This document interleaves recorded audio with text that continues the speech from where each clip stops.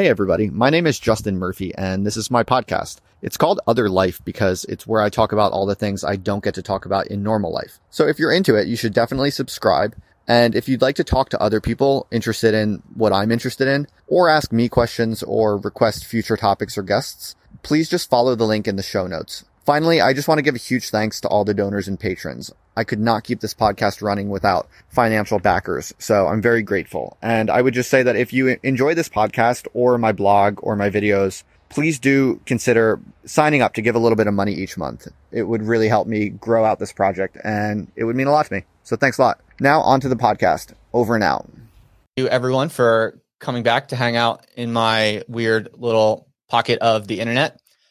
We are in just a few moments going to be joined by Claire Lehman, the editor of Quillette. In fact, she is with us right now, waiting in the wings. We were just having a little chat a minute ago. So I'm going to keep this little warm-up introduction housekeeping period quite brief today. Don't want to keep Claire waiting. I'm very excited to talk with her. I have a lot of interesting questions for her, and I think yes, this will easily fill the time and space with a lot of interesting questions and topics, because I have obviously been following the development and kind of the rise of Quillette for quite some time. And anyone who's watched my stuff before knows that kind of the changing power balances, let's say, of kind of the culture industry today and the various sites of intellectual production and intellectual power is basically one of my kind of abiding interests at the moment, something I'm paying a lot of attention to. And so Quillette is of obvious interest. Probably most of you listening now know about Quillette. You probably know the name Claire Lehman, or you know her face from Twitter. So I won't go into it too much, but Quillette is a kind of recent, how would you describe it, Ben? Like a recent upstart, I would say, in the kind of independent intellectual spaces of the internet. It's a real site of a lot of people kind of pushing back against some of the most insane excesses of kind of contemporary academia and kind of general kind of social justice insanity, which seems to be accelerating or fizzling out. In fact, that might be an interesting little conversation we might have, because that's kind of a recurring point of contention on my show. In any event, yeah, Quillette has definitely been a big player in this kind of changing landscape of cultural politics. So I've been watching it closely and generally quite sympathetically. So yeah, that's what we'll be talking all about that. I have lots of questions for Claire. Maybe she has some for us. Let's see. And otherwise, all I want to say before we go live with Claire is just a few quick things. As always, I try to give a big explicit thanks to all my patrons who literally I could not be building all this up in the quite exciting way that I am if it wasn't for all the people out there who throw me some money each month. Really grateful. Yeah, just super grateful. So thanks, and shout out to all my patrons. And also, I just want to let people know that if you're here for the first time, please do subscribe if you're interested in this. If you find the conversation and the stuff that I'm interested in cool, then subscribe. If you don't, that's fine. Then don't. No pressure. And if you want to talk more about the stuff that we talk about in this live stream with me and other people like me or whatever, I have a little private forum, and there's a link in the description below. There's just like a little entrance survey to filter out the trolls and kind of low effort dummies. So if you're interested, just fill out the entrance survey, and you can chat with me later in the private forum. So I think I'll just keep it at that. I have some other news coming up. I have some big projects that I'm working on and that I'm going to soon kind of start sharing with people, but I think I don't want to keep Claire waiting too long, so I'll keep the housekeeping short for today. Otherwise, just thanks for coming out tonight, everyone, and I hope you enjoy this. Ben, let's bring on Claire, shall we? Tell me when we got both. All right, Claire, how you doing? You all right? Yeah, good. How are you doing? I'm very well. Yeah, I can't complain at all. You're calling in today from Australia, is that right? Yeah, it's 10 a.m. here in Sydney. Excellent. And if you don't mind me asking, I just want to kind of get a vibe for where you're coming from. Are you out and about? Are you at your home, or what's going on? I'm at home today. Yeah. Excellent. So, excellent. Yeah, this is where I work when I'm at home. This is my chair. Got my books, got my table, got my computer. So is that where you spend most of your time on a day-to-day basis, would you say? I have an office in the city, and I would spend most of my work time at my city office, but I spend a fair amount of time working from home as well. Okay. So do you rent out private workspace or something, or what? Yeah, I've got a couple of desks in an incubator at the moment, a media incubator. But prior to that, I shared an office with my husband. So I've moved around a little bit. I have never had an entire floor of a building just for Quillette, but we'll get there one day. Is that the goal? Hopefully, yeah. And is Quillette now mostly all remote, or do you have some people on site that you work with on a daily basis in person? Yeah, it's mostly remote, but I have one person working with me at the moment on the technical side of things. And in the past, I've had admin assistants and sort of sub-editors working alongside me. But my editors, my dream team of editors, are all remote. So they're in London, Toronto, Stockholm. So they're international. In fact, if it's okay with you, actually, a lot of my questions, as I was brainstorming the types of things that I thought it'd be most interesting to chat with you about, a lot of my interests and curiosities about you and your projects actually have to do with kind of the logistics and kind of the back end of how you operate.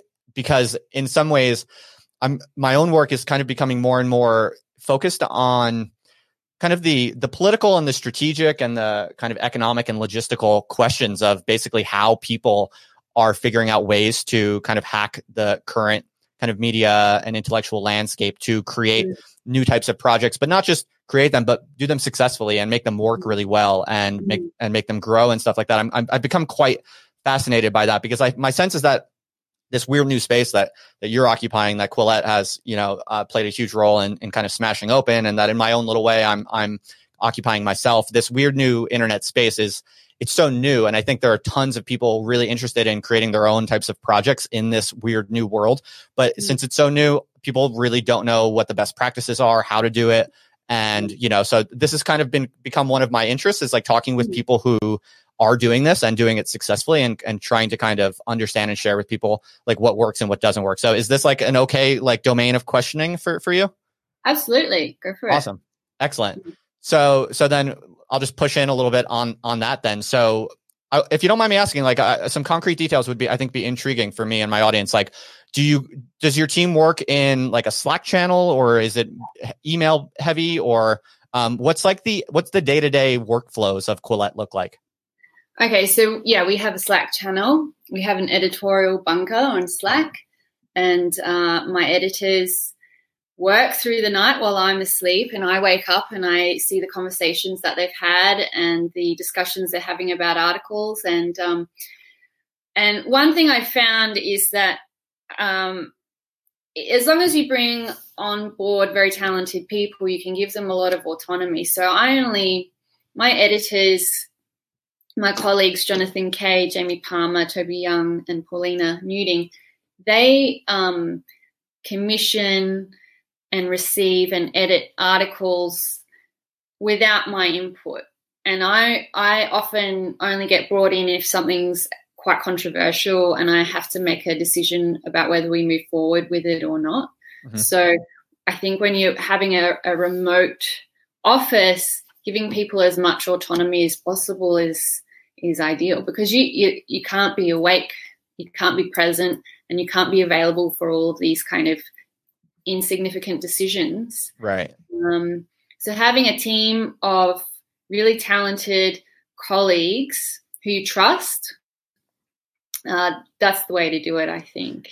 And when you first started, though, I think I listened to a few interviews with you ahead of this podcast, and the impression that I got was, correct me if I'm wrong, but the impression I got was that, well, that was a relatively kind of informal experiment on your part. You kind of just sort of threw it up, wanted to see what would happen with relatively modest ambitions or expectations, and then it kind of blew up.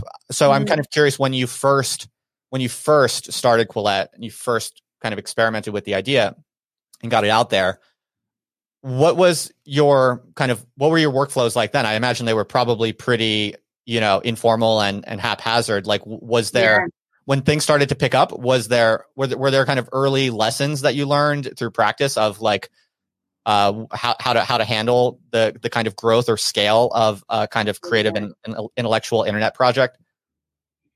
Yeah, that's a good question, and I don't think I fully solved that yet. Mm-hmm. When I started, it was just me, and it was just me for a long time, and I always underestimated the amount of work that it was going to take. And I remember the first year having to sit down and proofread an article on Christmas Day. You know, I had to take time out of Christmas Day, and it just the amount of work and the amount of duty and obligation you felt to people who had sent in their submissions and their articles, to sort of turn them around quickly, be responsive, write back to emails, provide input. That was a huge workload that I did not anticipate. And I've never really come to grips with the amount of correspondence I receive. So my email inbox is inundated every day with lots of queries and fan mail and submissions, and I've never been able to deal with that. Like about how many emails a day would you say? Between 50 and 100, I would say. Okay. Yeah. And when you first threw up Quillette on the internet, what was it, like a WordPress site or what? Yeah, it was just I had my own blog, which I published on infrequently, and all I did was buy a domain name. I brainstormed domain names with my husband one night, and I thought of Quillette, and it wasn't taken. So I bought it. Then I brought my blog articles over to a new sort of template on WordPress, pointed that website to the new domain name, and that was it. It was done. And the first couple of articles that I received sort of exploded onto the internet. So I asked Jamie Palmer, who's senior editor in London, I asked him to submit an article because I knew he was a fabulous writer. And his first article for us was retweeted by Richard Dawkins. Okay. So that was like the first article we ever published. And how long was that? How long was the time period between that and when you first started it? Like how long, what I'm trying to get at is how long did you go with relatively little traction until things like suddenly saw a major uptick? Oh, that was in the first few weeks. So that would have been in the first month or six weeks. But we had traction like getting retweeted by Richard Dawkins, and our first article from Brian Batwell was promoted by Steven Pinker. So we always had that level of traction. From the beginning. Yeah, but then it took another year or a year and a half to get properly known outside of our own circles, if that makes sense. Sure. So what do you think was the trigger for that? Do you have a memory or an impression? Yeah, so we were getting about 5,000 to 10,000 hits on the website a day from day one, from when we first started. 5,000 to 10,000 page views. I think we averaged 5,000. Okay. And then following the James Damore scandal with Google, and I, in response to that controversy, I commissioned a group of scientists, Jeffrey Miller, Lee Jussum, David Schmidt, and Deborah So, to write some comments on the validity of the memo. Oh yeah, shout out to Jeffrey Miller. I live with him right now, if you didn't know that. Yeah, so that was a big turning point for us because we responded to that controversy very quickly with experts who don't often get asked about their expertise by mainstream media. Right. Anyway, following that, we started averaging 20,000 hits a day, so our traffic doubled.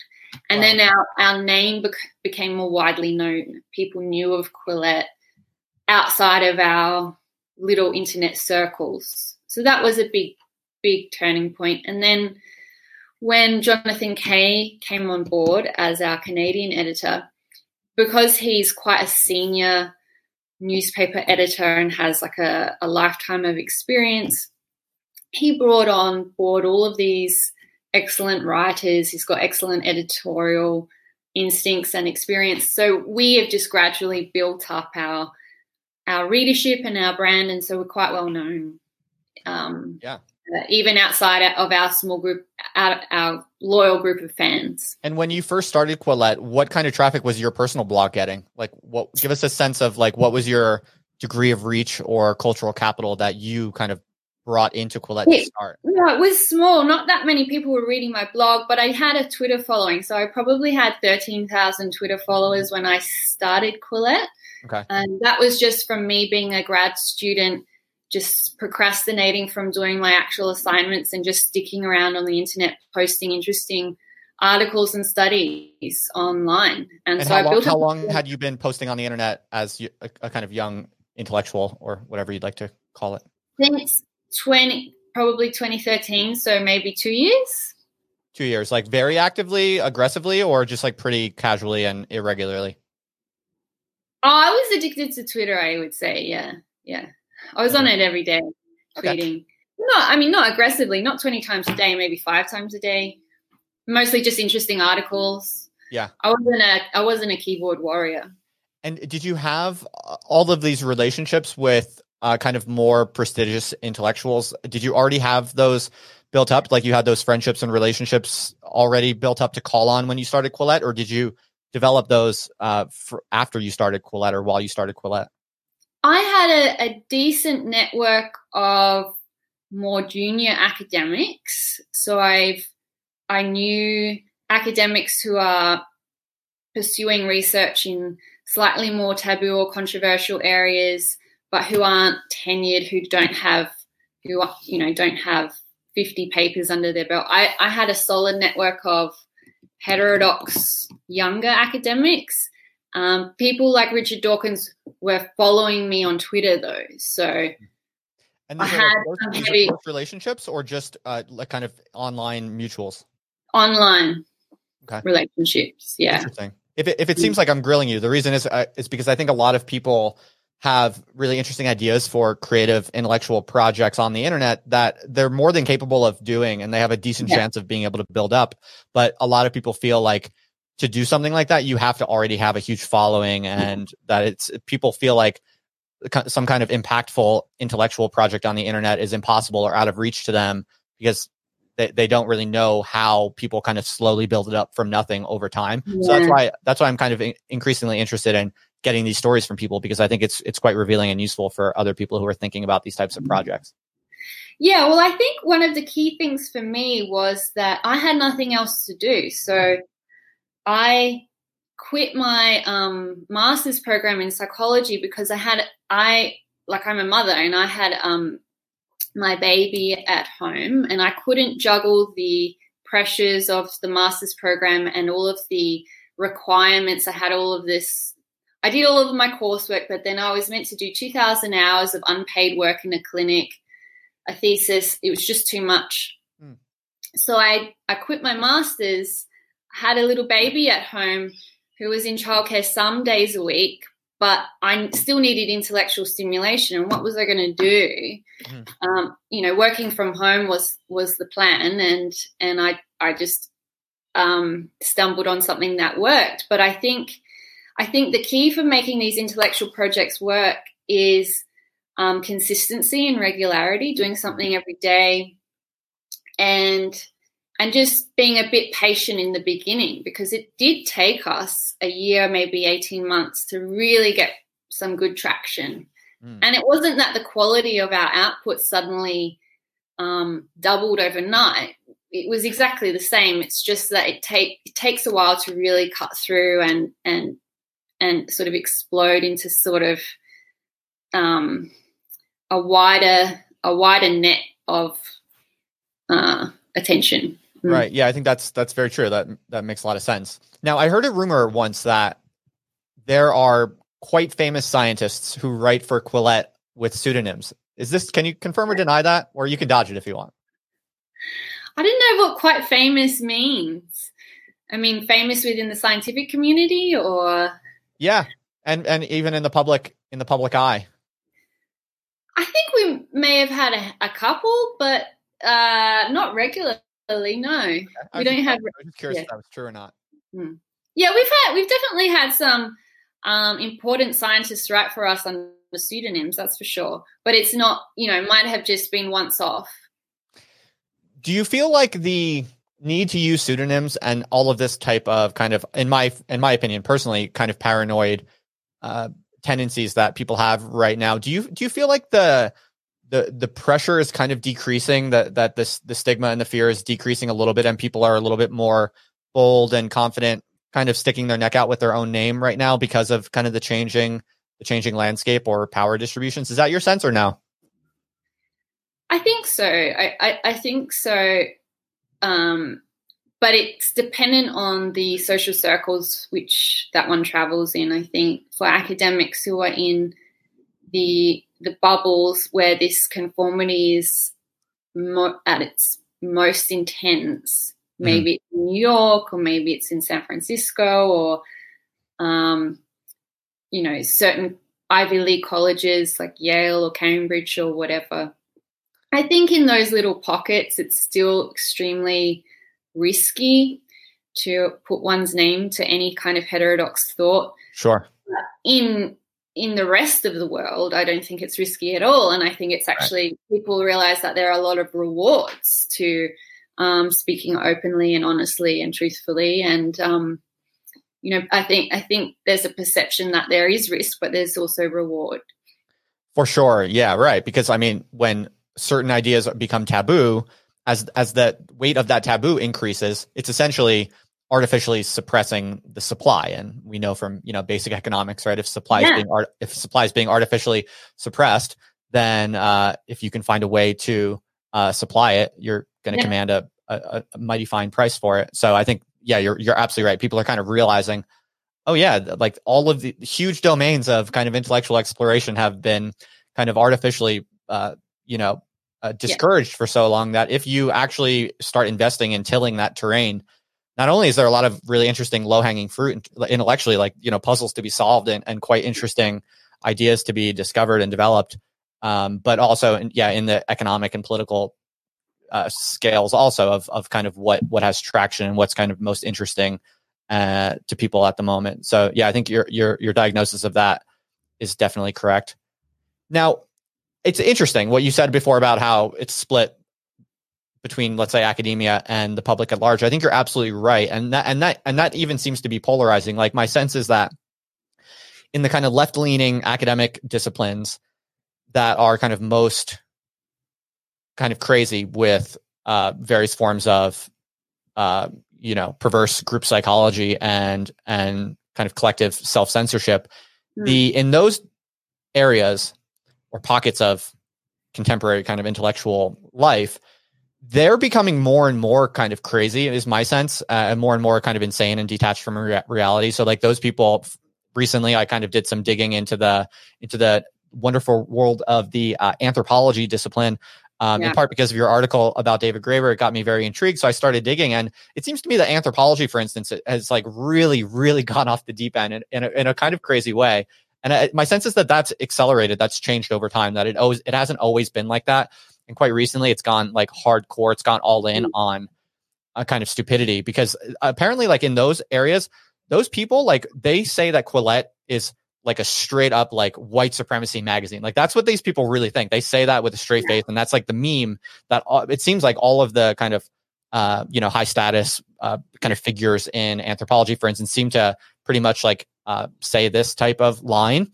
And that, to me, and probably to most people listening, that's known, that's obviously false and just ridiculously malicious type of way to interpret Quillette. But what's your sense of it? Is your sense that like as Quillette is becoming more successful, do you feel like the academic disciplines that are threatened by your type of upstart project, are they digging in their heels and kind of becoming more and more insane and aggressive towards you and people like you? Is that your impression? That's kind of mine. Well, with regard to anthropology, I think the field has been in decline for some time now, for decades. So we recently published this article about Napoleon Chagnon, and he was subject to this very malicious, fraudulent witch hunt back in the early 2000s, where he was accused of running sort of like Nazi experiments on the people in the Amazon who he went and studied. And it all came out that these accusations were fraudulent. Right. I read about that in Alice Dreger's book, right? Yeah, that's right. But there are anthropologists who, despite investigations demonstrating that these accusations were completely fraudulent and malicious, there are still anthropologists today who parrot the accusations as if they haven't been debunked. So there's something weird about anthropology, and many anthropologists for decades now have been proud political activists. Like, they wear their political advocacy openly. And I think if you look at the ratio of sort of Democrats to Republicans, or liberals to conservatives, or progressives to conservatives, I think anthropology has the most extreme ratio, where it's like 144 progressives for every one moderate or something like that. Like, it's amazing. The most extreme. Yeah. So I think it's become a joke discipline. Like, it's just a discipline for activists now. So it's not surprising to me that they don't like Quillette, because we have a philosophical, or I would call it an epistemological orientation, and that is towards, because my education, I had a education in psychology and I have a scientific background, I like to privilege evidence over politics or narratives. So we publish a lot of stuff that is philosophically opposed to this Marxist kind of worldview, where your job as a scholar is not to describe the world, it is to change it. We sort of reject that axiom. We think a real scholar, a real intellectual, first tries to understand the world. I mean, it's okay to change the world too, but the understanding has to be as accurate as possible. And it's really difficult to understand the world. It's really fucking complicated. So we need the best tools available. And the problem with activists and people who buy into sort of orthodox ideologies is that they don't use the best intellectual tools. They sort of bury the best intellectual tools, and then they go after people who are seeking truth because it conflicts with orthodoxy. So it's not surprising to me at all that anthropologists don't like what we do, but I don't necessarily see that as an existential threat. Right. Sure. Do you think maybe we could take a minute to kind of steelman this critique of Quillette? I think it's an interesting question to ask, kind of like, because you publish so much every day. It's hard. No one could really read everything that Quillette publishes on a daily basis. So the full expanse of what Quillette has actually published over the length of its history, is quite fuzzy to me. Could you tell us, like, what, for the people who call Quillette like a race science phrenology magazine, which, as I said, I don't believe for a second, what have you published that you think comes closest to warranting that type of critique? Could you just tell us? I'm curious. Okay, so we've published like around 2,000 articles now, and the articles that may have brought about this perception are very tiny, minuscule in number. However, we do have a broad orientation towards arguments and evidence which contradicts this, what you would call the blank slate narrative. So I've published a lot of articles on differences between men and women, so like sex differences, innate differences in psychology and neuroscience and that kind of thing. And we've published a handful of articles on intelligence. Sure. Which is a taboo subject. Sure. And then we've published a couple of articles. Oh, no, we've published one article which argued that race is a real biological thing. Okay.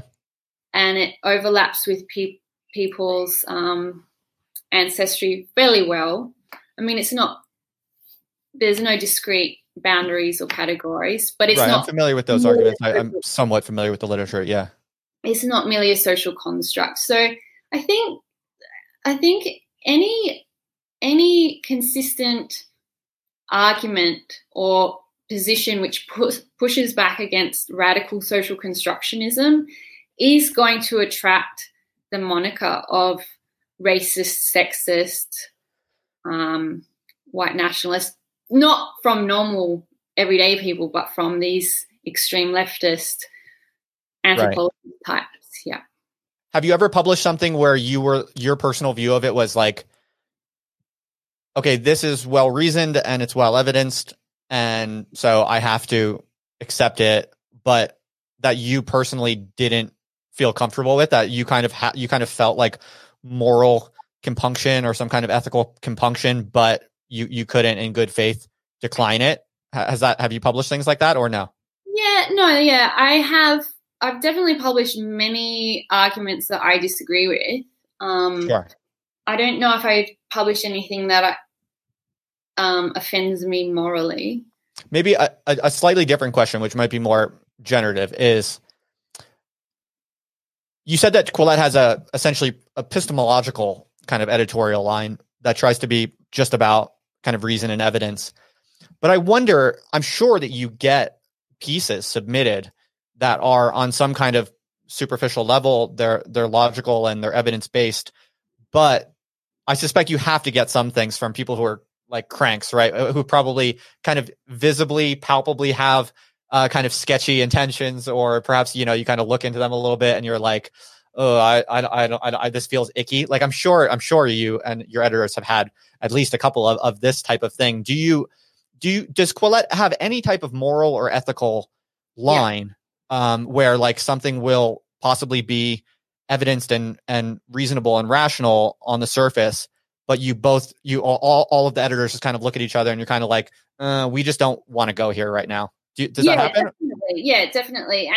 And no, that's a good question, because we all identify as humanists and liberals. So we're all on board with the idea that everyone should have equal rights, political rights should be equal before the law. And aside from evidence and reason being very much our guiding principles, we believe in due process, freedom of speech,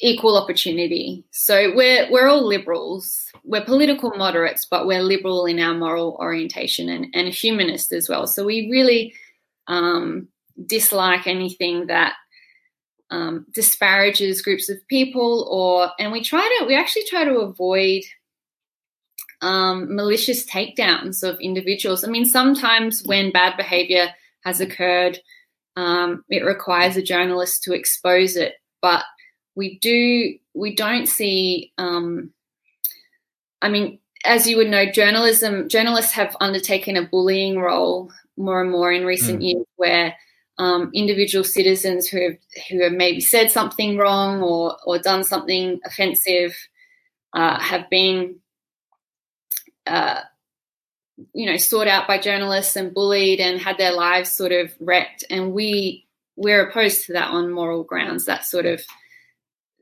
that kind of personal bullying that journalists and media outlets do. We try and protect people from that. Yeah, that makes sense. I pretty much inferred as much, because, for all the flack you guys get for being like a race science magazine or whatever, as someone who's kind of very active in weird pockets of the internet, I know quite well that you must be rejecting a lot of stuff that is, really quite that you do think is harmful on some level, that you wouldn't feel comfortable publishing. In other words, you probably you have to have some type of kind of moral or ethical boundaries that you probably do have to enforce for yourselves quite stringently. And so, yeah, I think like if people could see the full range of stuff that you probably get in your inbox, I think people would probably give you more credit for having like a kind of ethical decency. Yeah. I want to go back a little bit more to some of the logistical questions. And if you find any of these topics particularly kind of boring, or you don't feel like talking about them, feel free to, chime in. I'm happy to, we could go in many different directions. And by the way, if I'm looking down, just because I'm looking at some notes that I made about what I thought we might talk about. I'm curious, like, since Quillette, the way that it kind of came up and the kind of context in which it rose to some prominence in a sort of unexpected way, as you described it.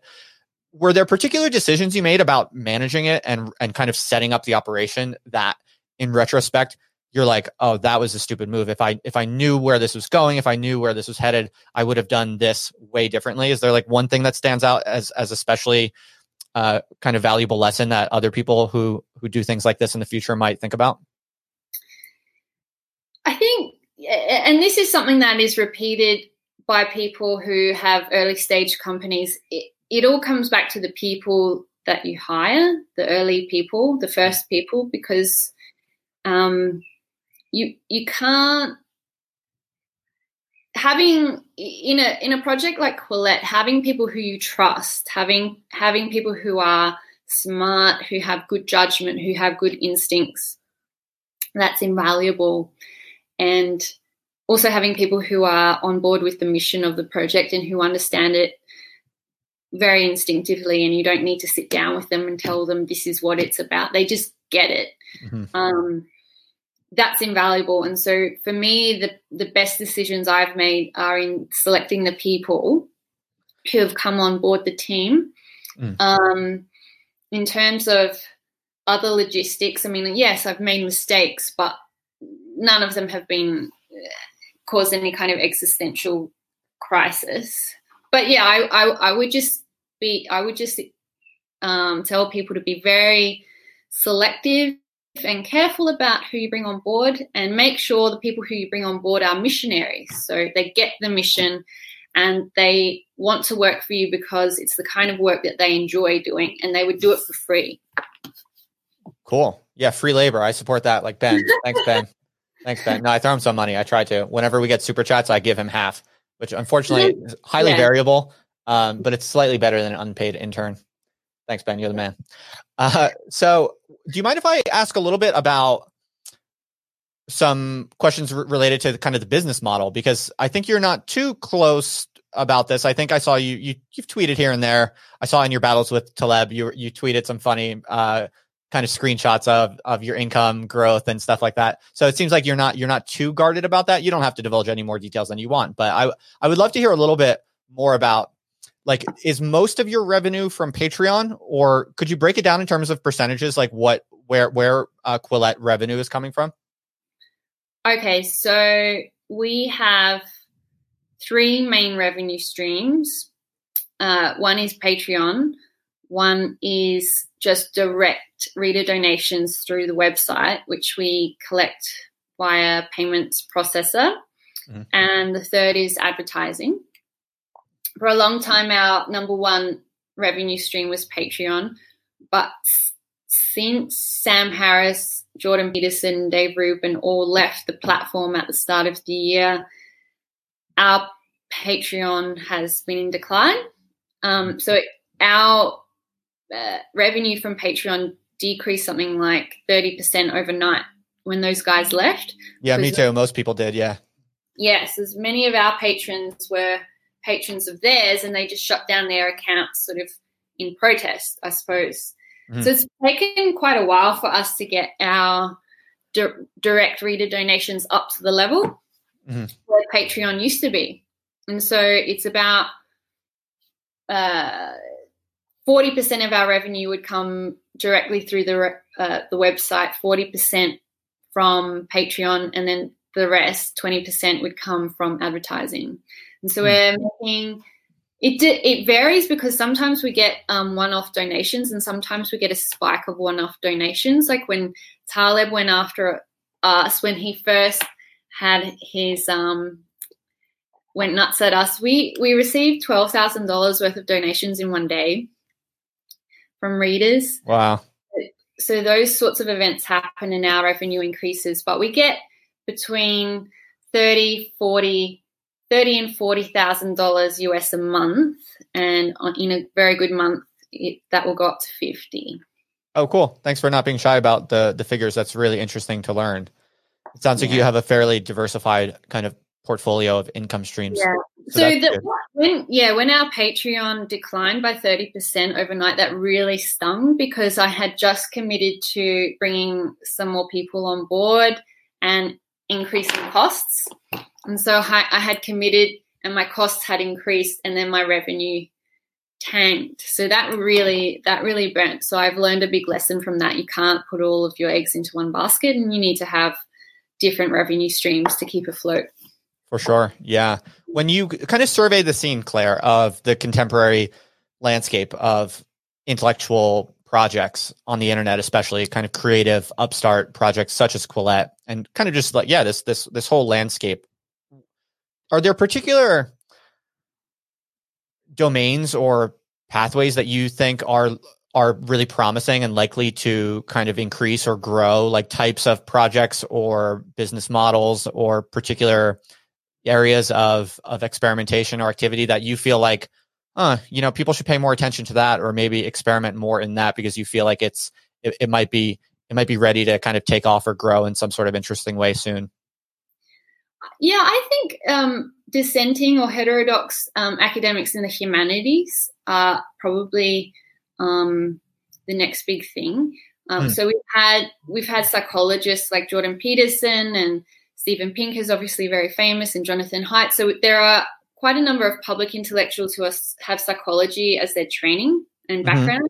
And I think the general public is quite aware of psychology in general. As you know, there are so many books available. Even evolutionary psychology is fairly mainstream to, if you're really interested in it. However, when it comes to the humanities, the output is so uniform and it's so homogenous. I think anybody with any kind of original thought can really potentially cut through, and I think there's probably a lot of hunger out there for interesting, novel ideas from the humanities, whether it's sociology, anthropology, or even just criticism, like film criticism.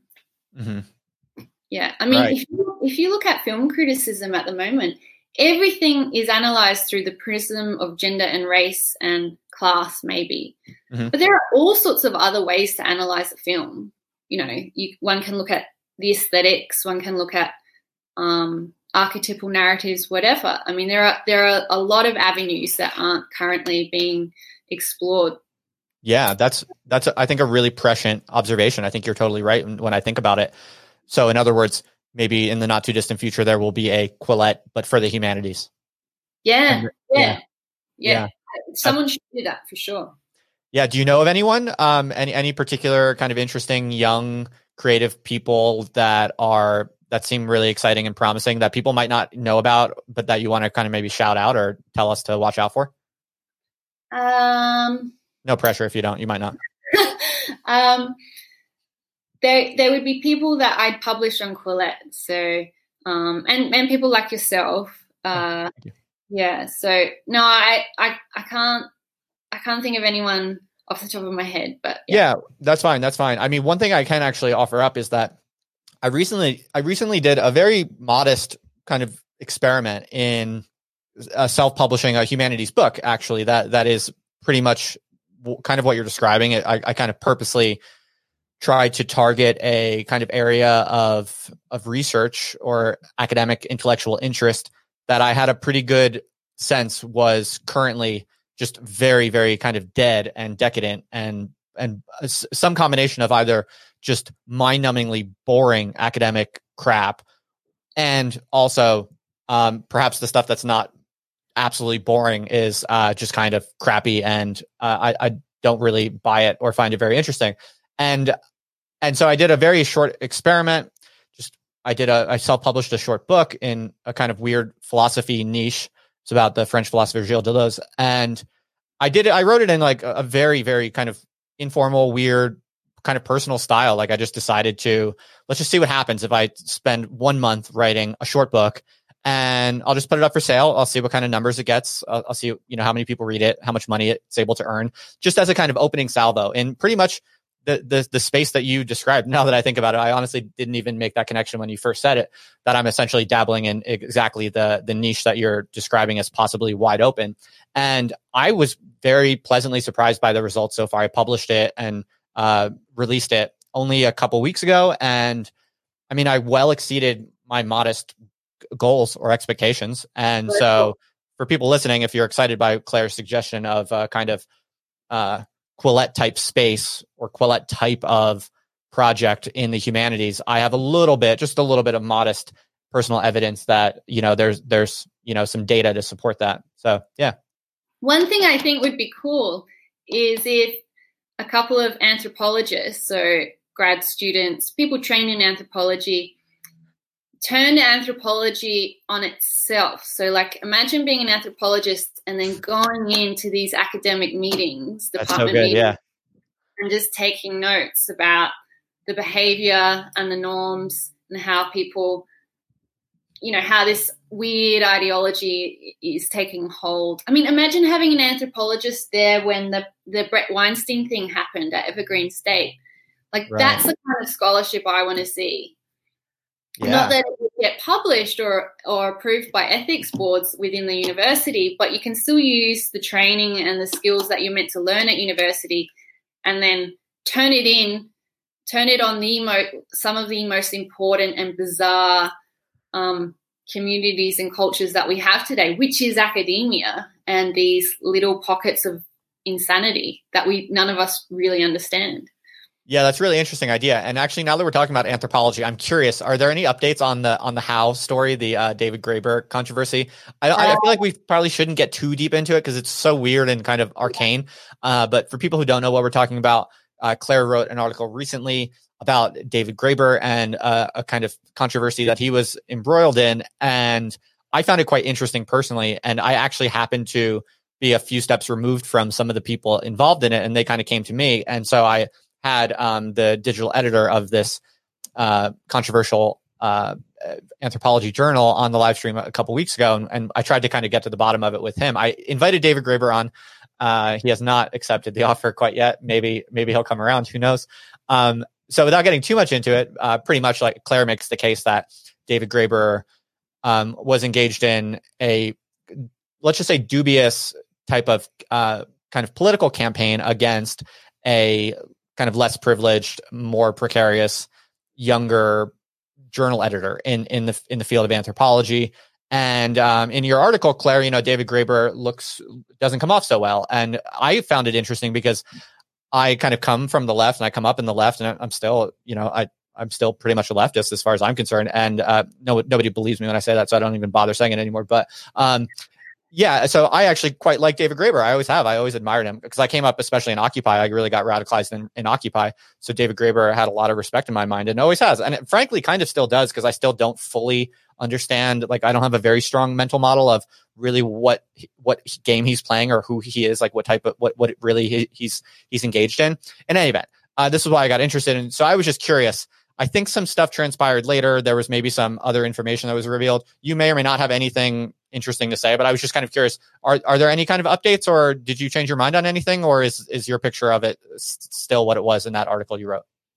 No, there's no updates from my end, but the behavior and some of the things that Graeber said online after the article was published sort of confirmed in my mind that he's not entirely he doesn't care about the truth and he does use these very slippery rhetorical tricks to sort of like if someone asks him a question, did you do this? He's very good at deflecting and then turning the accusation around onto the person who's asked the question. So I don't know. My general view is that he's a politician and he's in anthropology and what happens behind the scenes in anthropology is just like what happens in political parties people make.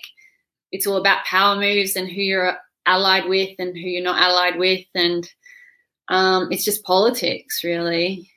Yeah, fair enough. I kind of floated a theory when I was talking with Enrique that sometimes I wonder how much of it is just that he's kind of getting older and maybe doesn't realize that I think what the kinds of cultures that are brewing in contemporary grad schools, I think are a little bit more perverse, let's say, than a lot of people realize. Because I think the younger people coming up into academia who are trying to get into academia, well, first of all, you kind of have to kind of question what types of people are like really passionate about getting into academia right now. That's one thing. But the second thing is it's so competitive and academia is one of the last remaining domains in which you can get like a really decent salary and high social status in a way that's like quite insulated from market pressures once you get in anyway.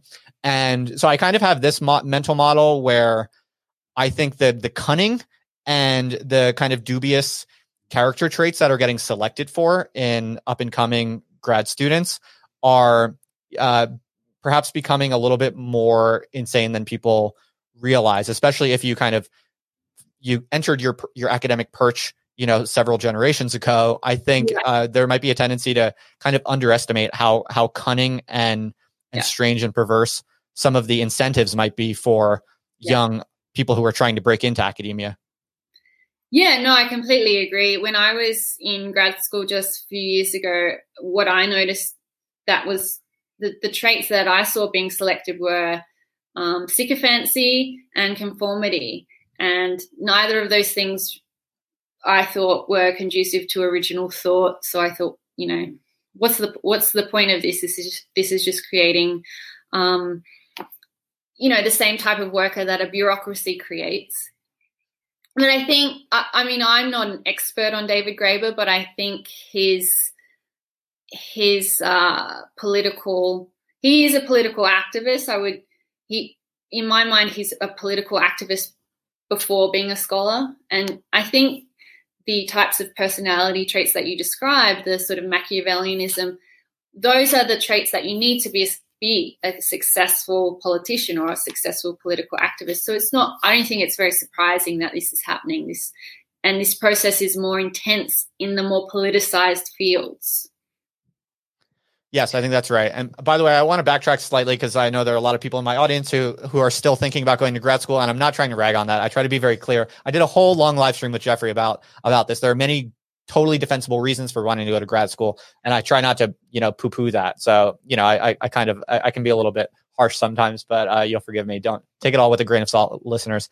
Claire, I'm curious. I feel like, did you have something? I'm sorry.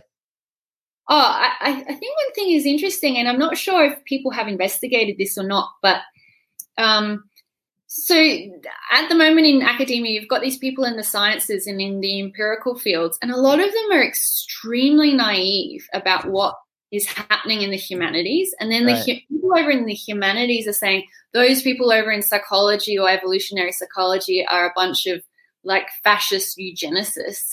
And then the people over in the sciences have got no idea. Like if you went to the medical school and you took papers from fat studies journals over to the medical school, they would lose their mind. Like and it's interesting to me how these silos in academia have created these massive blind spots or these massive areas of ignorance where the scientists don't realize that a lot of what they're doing is sort of under assault or is actually going to be attacked. Right. And then they're blindsided when they are attacked.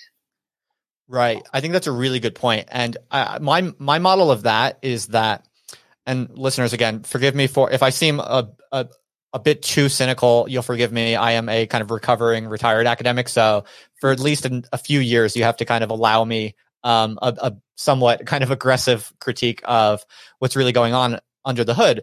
And my mental model of that, Claire, is that when I was an academic for like more than 5 years. And the sense I had of things was that academia kind of operates by this sort of live and let live policy, right? And I think every academic who has a nice, comfortable perch in academia, everyone is a little bit aware that they're kind of rent seeking a little bit, that they have this like really cushy, nice gig where they, can get away with not working that hard often. Many of them do, by all means, but many of them don't, and you can get away with it. And it's really quite comfortable and insulated. And I think there is a shared knowledge. There's a shared sense that everyone who's an academic is enjoying a very special and rare kind of economic and social political type of privileged position. And there's a kind of unspoken agreement for everyone in every discipline to pretty much not poke too many holes in what the other disciplines are doing, because no one wants to kind of ruin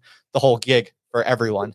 I think I honestly think that's part of the underlying model. Like that everyone in academia knows that they have a rare, amazing setup that could politically be taken away from them any moment. And so they all kind of just agree to not poke to anything too hard. That's interesting. That I have not heard that thesis before, but it sounds plausible to me. It sounds good. I think we have something incoming from the audience. All right, Claire. So this happens every now and then. Someone will throw us some money to answer some particular questions that they are especially interested to put on the agenda. So we are going to accept a couple at the moment. Ben, do you want to read them out? On the screen. Dinky Donuts, yeah. Oh. Can people hear this? Can people hear this? Maybe it's go ahead. Okay. They're asking you to ask Claire about Me Too and how Quillette has addressed it. That's the first question. $2. Okay. What was the person's name? Dinky Donuts, yeah. All one word. All right. Thank you for that question. Claire, did you hear that?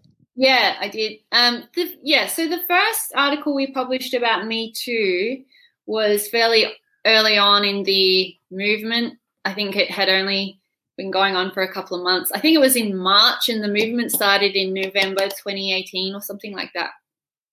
And it was the title of the article was Why I'm Uneasy with the Me Too Movement, and it was just a criticism of the sort of mob mentality that was sort of taking over. And I think most of the articles that we've published, I think all of the articles that we've published have been critical of the movement because, I mean, from our point of view, sexual harassment is awful. It's in many situations it's a crime, and it just has to be dealt with fairly and with due process. And any kind of activist movement lends itself to frenzy, mob hysteria, people becoming treated unfairly, having their lives destroyed by accusations that aren't substantiated. And we've seen that, and we've published several articles about people who have been accused of things without evidence, and the consequences for them are terrible. Okay. Good answer. I'm sure people mostly care about your opinions, Claire, so I'm going to keep my mouth shut on that one. And Ben, what's the other one? You want me to read it, or I can put it up on the screen? Oh, yeah. Put it up on the screen and read it. Yeah, why not? Oh, yeah, that's cool. I can see now. Yeah, people, we have a very sophisticated operation, and it's becoming even more sophisticated. I have a computer screen here now, and Ben can show it to me visually. And so I'm seeing what you're seeing. It's pretty badass. Oh, Mark Ledwich. I know Mark. He was recently on the live stream. Good man. Mark asks, for Claire, Quillette publishes firsthand accounts that are hard to verify independently. Was this a calculated risk? Have procedures changed? Oh, that's cool. Could you just leave that up anyway? Well, each account is different, and we verify them in different ways. So when we publish people who want to write under a pseudonym, we check who they are with their ID. And then first-hand accounts, we have to try and verify them with documentary evidence. We did have an article that we were meant to publish this week that was a first-hand account of a dispute that happened within a university, and we've declined to publish it because the first-hand account didn't match up with the other person's version of events. So, we do have to verify, but it's on a case-by-case basis that occurs. Okay. Fair enough. While we're talking about this question, I'm also curious, Claire, are there particular topics that you think are systematically underexplored, even in kind of the Quillette zone? Like, do you feel like there are pressing questions or issues that should be explored that aren't being explored that, for instance, you would particularly welcome submissions on? That's a good question. I think at the moment there's a great deal of investigative journalism that isn't being done because it's not being funded, and there's probably thousands of stories about injustice and exploitation and abuse that aren't being investigated or published, but it just requires the it just requires people telling those stories and either funding themselves or getting funding from some kind of supporter or patron. In terms of thematic issues, I think it depends upon geography. I mean, here in Australia, I'm quite interested in how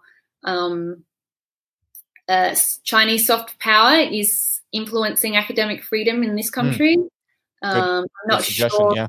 Yeah, I'm not sure what's happening in the United States regarding that issue, but I'm sure there are lots of issues that are underexplored that vary according to geographic region. But I think that politics is becoming more and more boring, and that there needs to be more focus on culture, but from points of view that aren't dominated by this race and class and gender paradigm. I think we need to bust open that paradigm and look at culture and books and art and films from fresh perspectives. That's what I'm interested in at the moment. Brilliant. Yeah, very well put. There's another question we have from someone named John Forstmeyer. The question is, has Quillette published anything on open source economics, either in software or non-software fields? Yeah, I can't remember the title of the article off the top of my head or who the author was, but we did publish something on someone getting booted out of an open source software forum, I think, for sharing a Quillette article. Oh, wow. Yeah. That's interesting. Yeah. You know, the question makes me think back to the Damore episode, which you cited as a particular turning point in the rise of Quillette, because it also, for me, was a kind of turning point in my mental model of kind of the sociology of beliefs in academia. I remember it was a major updating moment where I realized, simply because sex differences became a hot topic to talk about at, like, you know, social parties or whatever, I did not realize until that episode how many of my friends with PhDs actually, like, really were firmly convinced of the absolute certainty that there are no real sex differences in psychology. And I kind of just assumed, I gave like all of my kind of PhD friends in the humanities just the benefit of the doubt that probably most of them just don't know that much about psychology research, which is fine. That's fair play, you know, to just not know and say you don't know. I assume like that would have been the position of most of my friends in the humanities with PhDs.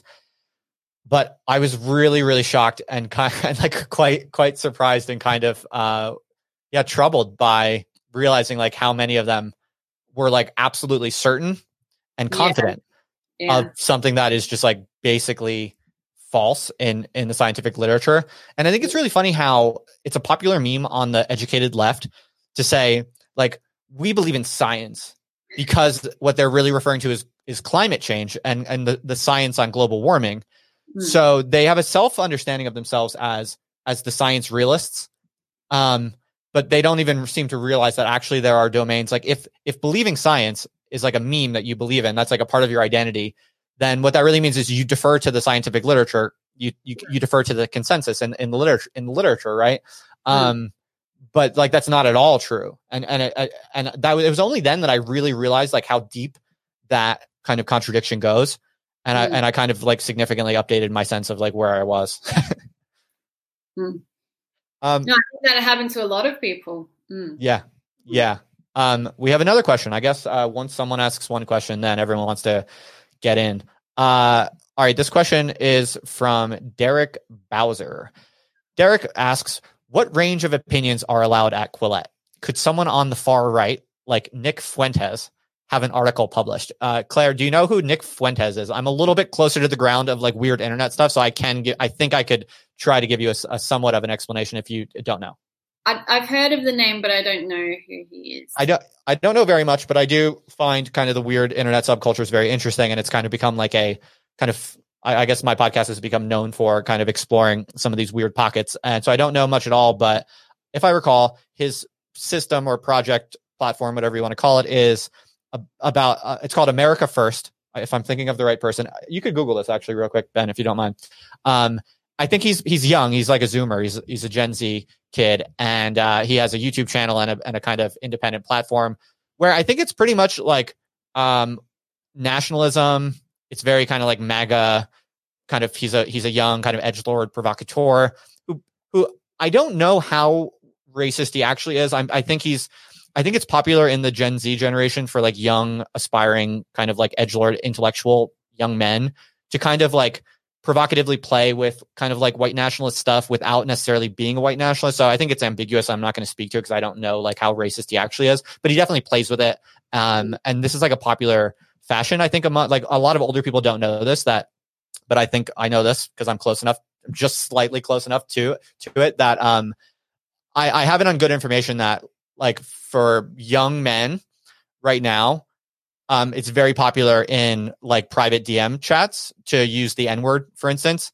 And they all laugh at it. They all think it's funny and they all kind of see it as relatively innocuous. And they laugh at people in my generation who like still refuse to say the N-word for fun.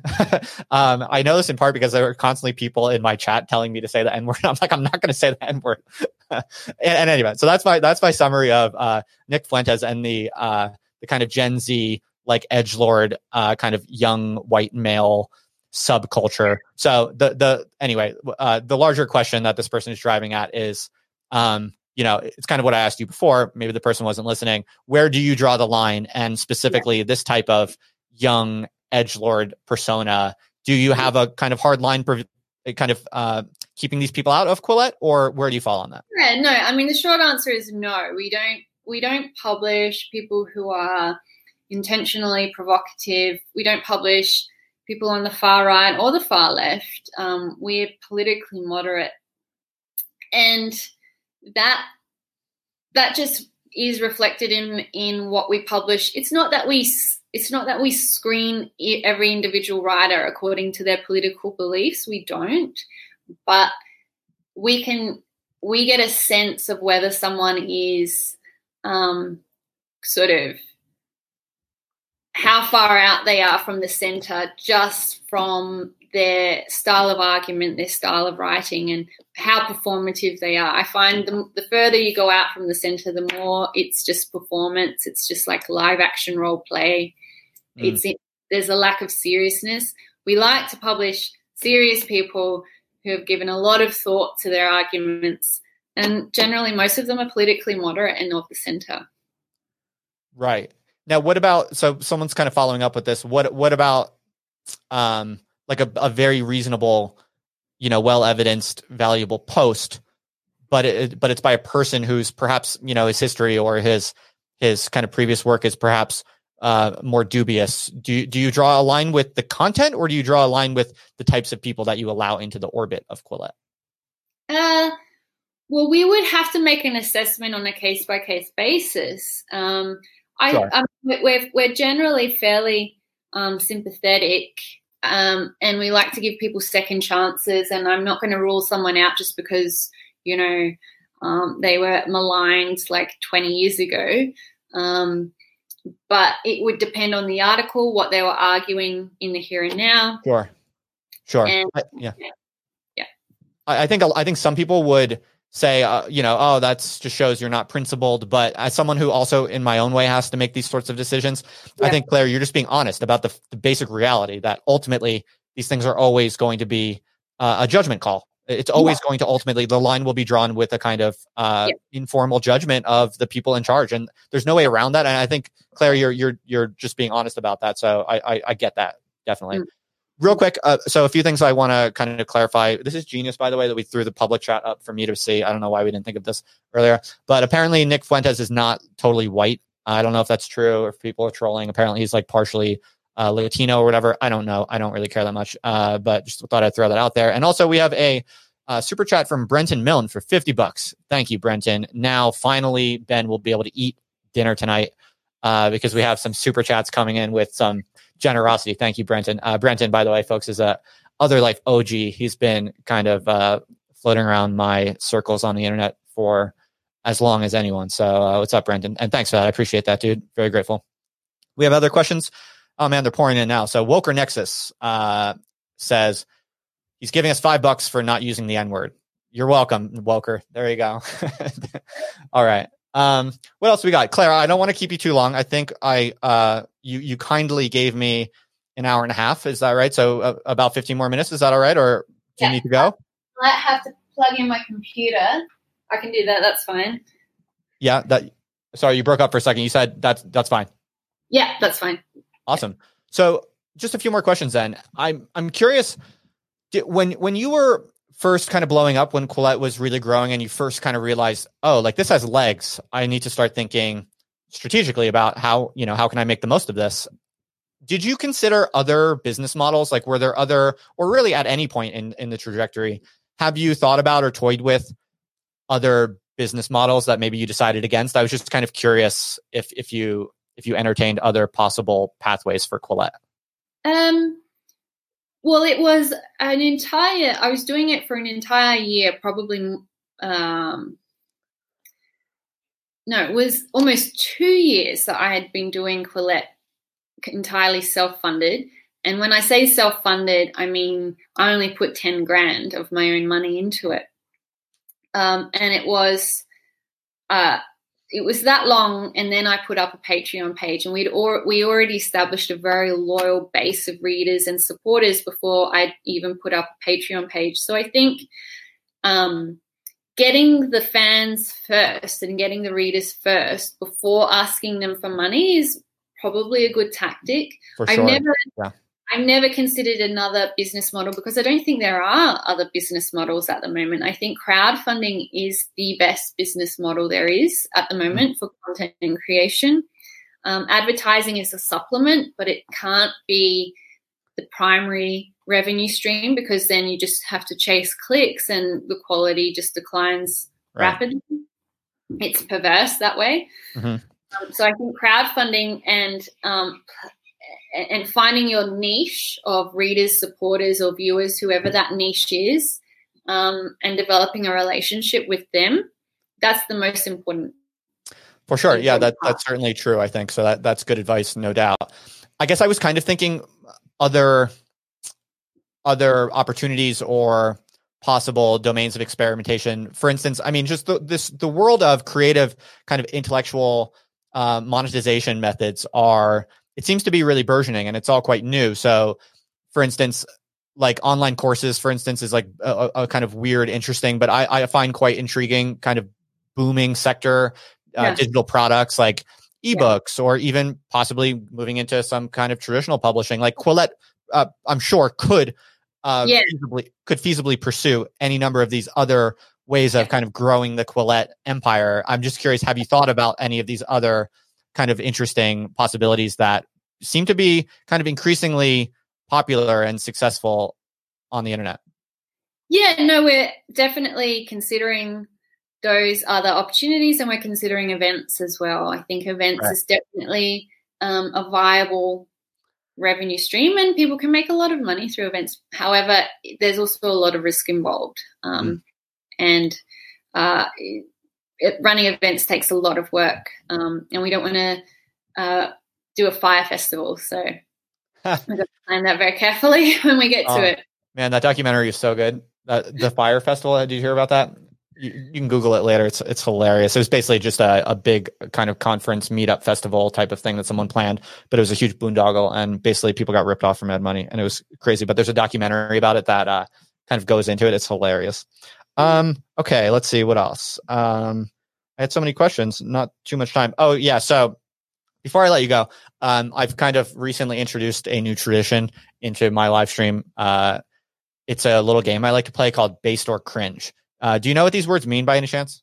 Yeah, I know. Okay, good. You're close enough to the ground level of internet culture to know. Very good. I'm impressed, Claire.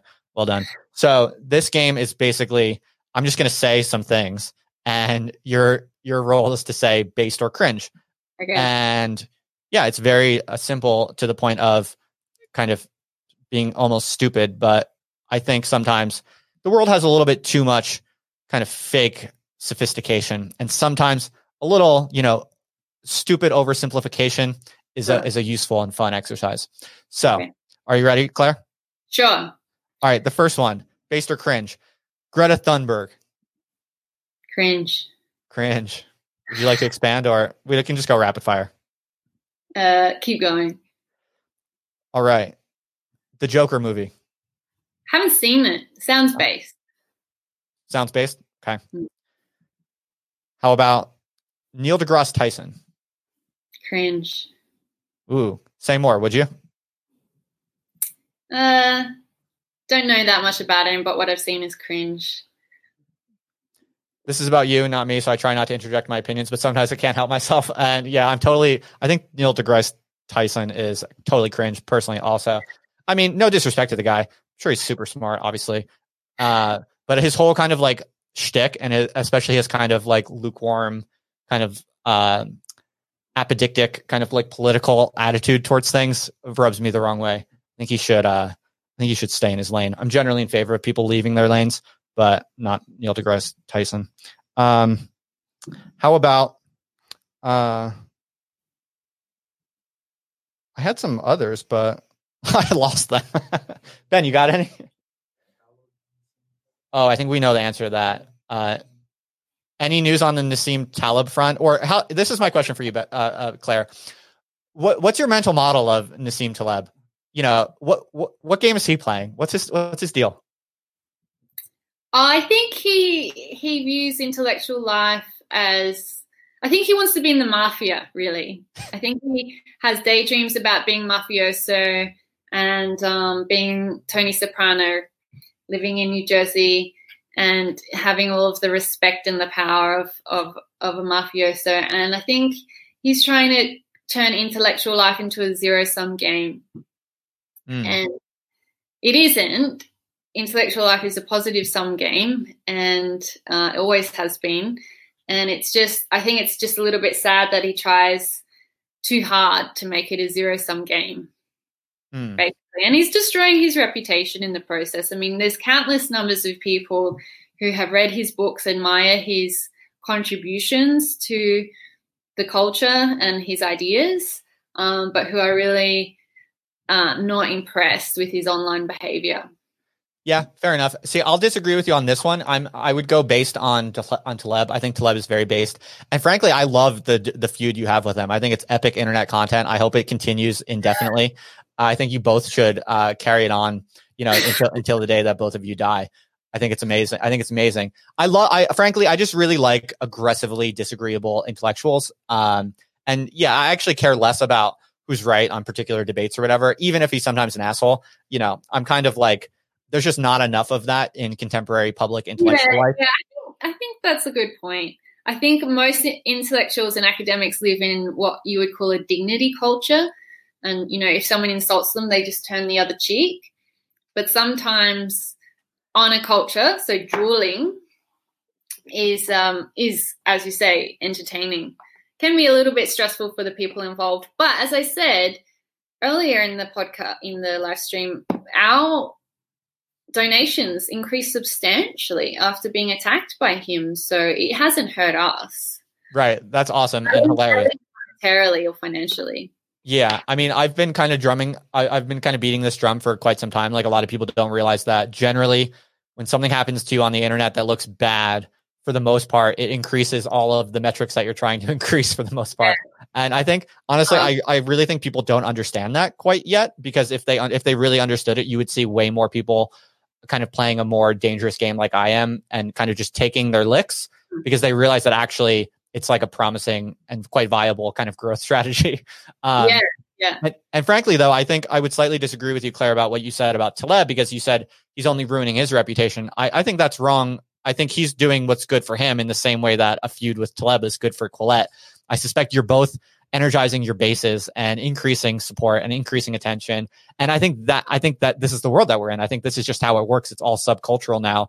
There's no question anymore of kind of vying for top spots in a kind of mainstream arena. It's everyone is playing to their own audiences. And because the global internet is so much bigger than the kind of traditional mainstream kind of TV broadcast spaces, that people can basically play to their base and have like infinite growth for their entire life. And many people can do that. And I think that's what people are doing. And it's one reason why the sense of culture is being torn apart, our like sense of a shared space is being torn apart, in part because the incentives are there to do it. Oh. Oh no, we lost Claire. Yeah. I know she mentioned she needed to charge her computer. Oh, did she say she needed to charge her computer? Okay. I thought I saw it plugging in, but maybe something happened. Oh, that's okay. We lost Claire. I think her computer died. It's perfectly fine. We will stay on the air for a little bit and hope she comes back. If she doesn't, it's okay. I was going to let her go in just a few minutes anyway, so it's no big deal. If you're here for the first time, folks, I hope you thought that was fun. Hopefully we'll get her back. If not, while I have you here, I just want to say, yeah, thanks for coming out. If you're here for the first time because you just wanted to check out Claire, maybe you're a fan of Claire's, I have these kinds of conversations with people all the time. And then the audio from this talk will go to my podcast. It's called Other Life. You should be able to find it wherever you get your podcasts. So please do go ahead and subscribe if you want to listen back to this later. Maybe you didn't catch it all. It's much easier. So yeah, we'll just hang for a little bit. Stay with us. Maybe Claire will come back. If she doesn't, and if you're out there listening to this, Claire, it's totally fine. It's okay. It was a pleasure talking with you. This was really fun and it was good stuff. So frankly, if you're listening to this, Claire, you don't even have to fire your computer back up unless you want to. You're welcome to. We'll be here for a little bit. But anyway, yeah.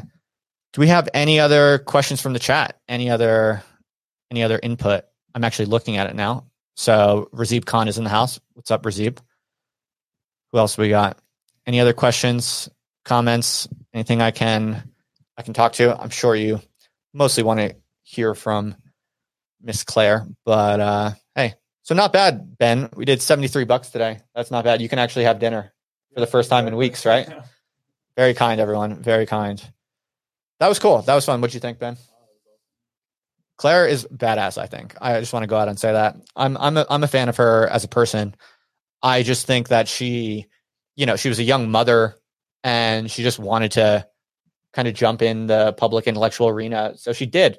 And, she was absolutely right what she said a few minutes ago, which is like, it really doesn't matter what your following is when you start.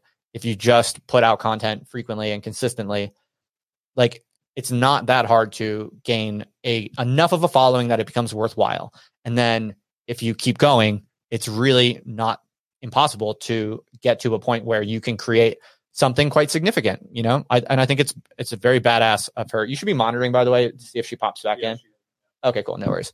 Yeah, I think I love people who, with no particular institutional permission or encouragement, just, they like ideas. They want to think, they want to speak, they want to participate in the public arena of ideas. And without any permission or support, they just start doing it and they commit to doing it and they're consistent and, they build something. And when it succeeds, I think that's amazing.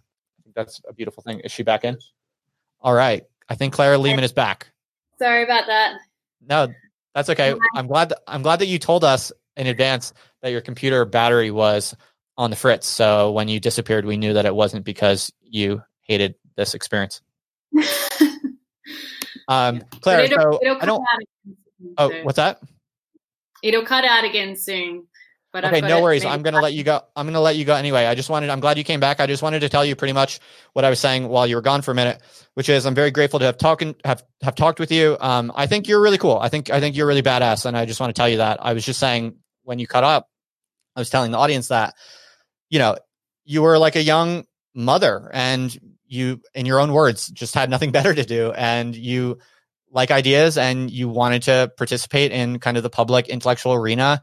So you just, you said what you thought, you put stuff out there consistently for a certain period of time. And then you felt the confidence to like create something new that no institution or, more prestigious person told you to make, or no one gave you permission. No one gave you encouragement. You just created something because you wanted to. And I think that's badass. And I think you're very cool. And I'm glad that Quillette is having the success that it's having. And I just wanted to tell you that I think you're a badass. Oh.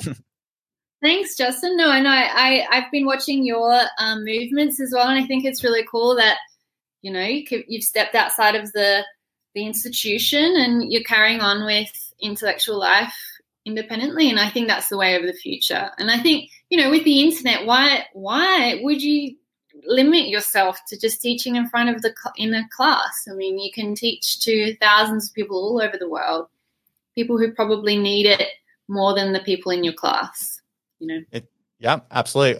The quick answer to your question, I think, is that people don't know how to do otherwise. it just hasn't really been figured out quite yet. And that's why I was asking you all those questions about kind of the anatomy of your project and how it works. And I think this is going to become more of a focus of some of my content that I'm putting out, is like really trying to understand how to create viable systems of kind of creative, radical, intellectual life outside of institutions. Because I think the honest answer is people just don't know how to do it yet, because it's so new. And so I think as you figure these things out, Claire, as people like me figure this stuff out, I think like I'm really hopeful about a kind of upcoming renaissance of a kind of proliferation of creative intellectual life on the internet. That's at least like what I'm really invested in. And I think in an obvious way, you're obviously a part of that, and you're doing great work for that. So thanks again for coming on, Claire. I really appreciate it.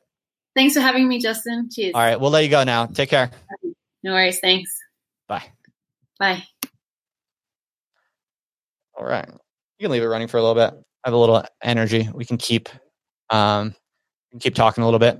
Claire, if you're listening to this, you're off the air, so you are free to shut things down. And who else do we have in the house? Any thoughts, comments on that? Any questions or topics you think I should riff on a little bit? I would love to hear if people have any impressions on that discussion we just had. Usually at the end of these, I'm like very tired because it's hard to talk for long periods of time. But this one, I feel inspired. I feel kind of like energized. It's nice talking with people who I think I really enjoy the line of questioning where I'm like trying to understand how people's projects works and how people's projects work. And that line of insight and analysis makes me kind of inspired and stimulated in a way that just like talking about ideas talking about ideas is fun, but when you're just talking about abstract stuff over and over, it just fries your brain a little bit. Whereas talking about logistical issues and strategic questions about how to build things and what works right now and what are promising pathways for growth in this kind of weird new intellectual world, that stuff I find it kind of revs me up, you know. But that's just my 2 cents. What else do we got? Razib Khan. How dare you, Razib Khan? How cruel of you. You just said Claire is beta. Come on. Claire is a badass. I mean, I like you, Razib. Mad respect. But you did not create a like suddenly heavy hitting kind of intellectual collective output machine out of thin air. Did you, Razib? No, I don't think so. I mean, your blog is cool and all, dude. And I respect what you've built by all means, but don't hate on Claire. I don't know. I feel like sometimes I talk with people and I'm kind of like, okay, that was cool. That was interesting. And then sometimes, you know, I feel like, I don't know. I just feel a kind of like camaraderie.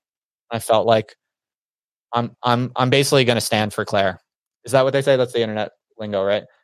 Sometimes there are like ways of saying things that I like learned from the internet through osmosis. I'm pretty sure I know what they mean, but I actually am not sure at all. And then sometimes I'll try to say them in conversation and I'll be like, I'll suddenly feel very awkward. I'm like a boomer trying to be like a hip. I think what people say stan, right? Can someone clarify this? Like STAN, you say you stan something or stan someone. It means like you support them, I think. Is that right? This is the definition of cringe.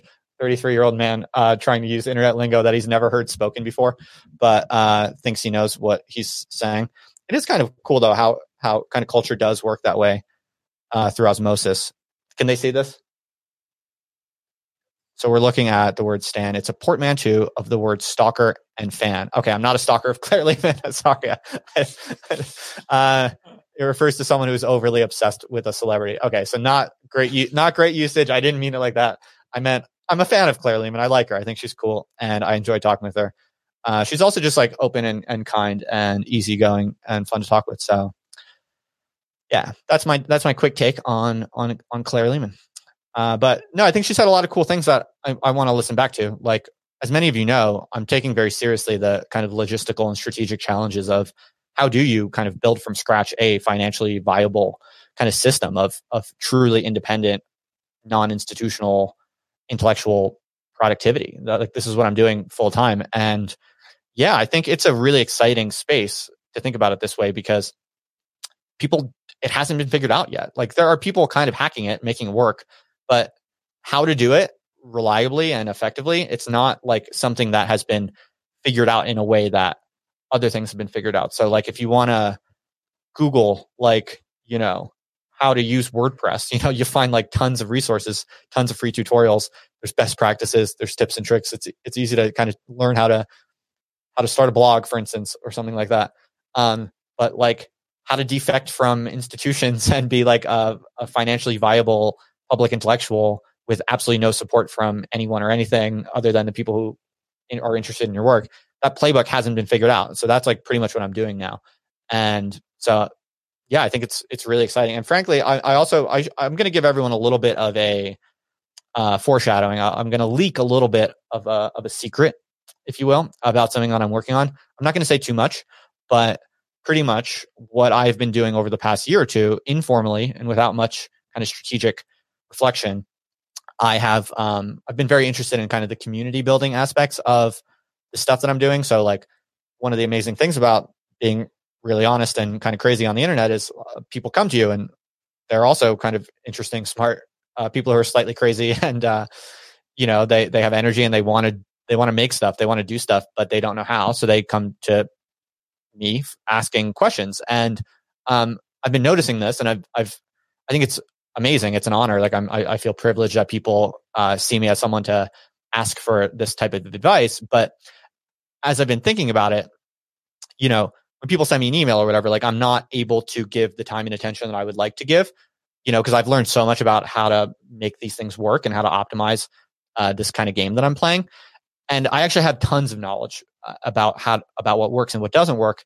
And whenever people ask me for advice, I try to give like a thoughtful long email to the best of my ability, answering questions or whatever.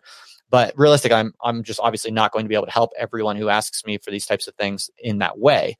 So I've been brewing in my mind for quite some time now how to solve this problem. And I've been slowly converging on a particular idea about a way that I think I can basically take all of what I've learned over the past couple of years about how to build a financially viable kind of system of solo, non-institutional kind of intellectual productivity on the internet. And I think I have a kind of idea for how to basically start like sharing what I know at scale in a way that is like directly kind of useful and hopefully kind of motivating and would also kind of include a kind of community support type, accountability, motivation type of aspect. In short, I am starting to plan somewhat seriously now a kind of more sophisticated, high investment kind of private community for people who are interested in essentially doing what I'm doing. And I haven't worked out the details. I'm doing research right now. Specifically, I'm doing user research. And in fact, I might pick your brain later, Ben. I'm reaching out to people who I know are kind of candidates for this type of thing that I'm trying to build, I'm planning to build.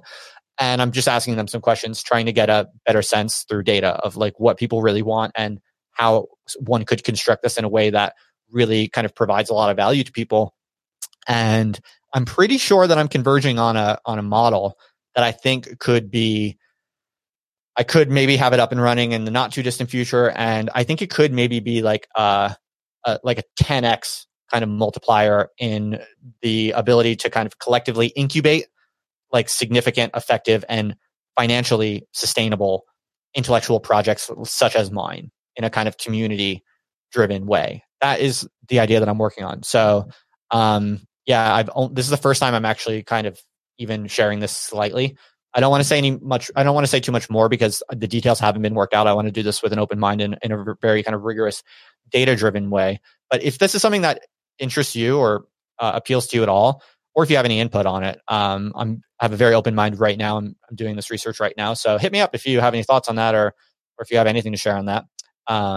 Probably if you're really keen to learn more about it or hear more about it when this kind of goes on, probably the best way is to just sign up for email updates. There's a link in the description below. If you don't want to get a lot of emails, just do my monthly newsletter and you'll definitely hear about it through that. So, if you're interested. What else? Anything in the news, Ben? Any interesting stuff or really spicy takes in the chat here? Talking about Jews. Oh, great. That's always Contbot's in the house. Yeah. Where's Contbot? Oh, people are talking about it. Yes.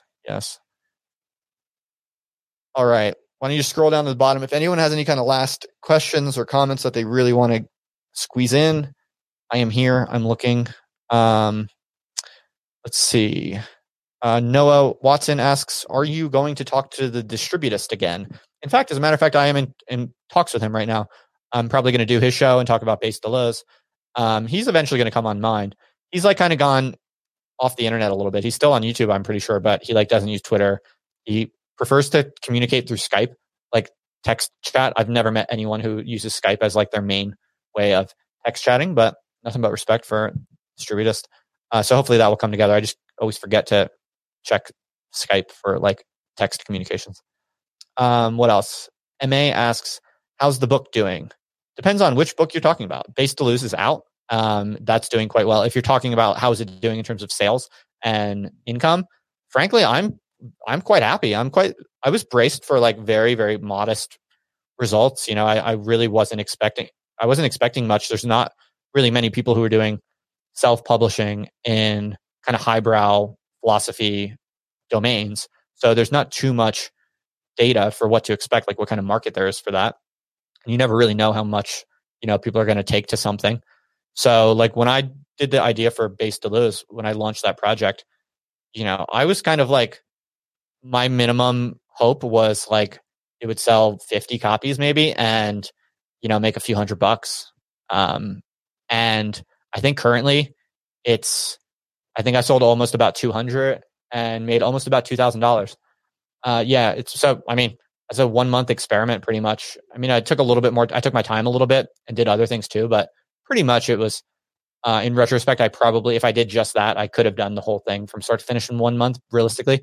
Because it's a short book, you know, like a book today it's not the same thing that a book used to be. Like just what it means to call something a book is very different in the internet age. And, people actually like short books. People want something that they can read in a weekend. It's fun. It's kind of easier, right?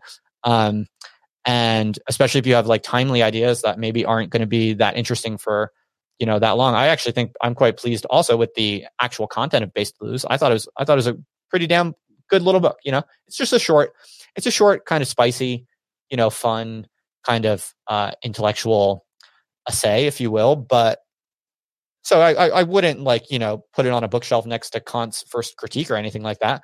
But I think it's damn good. I think it's worth its weight. It's worth its price for sure.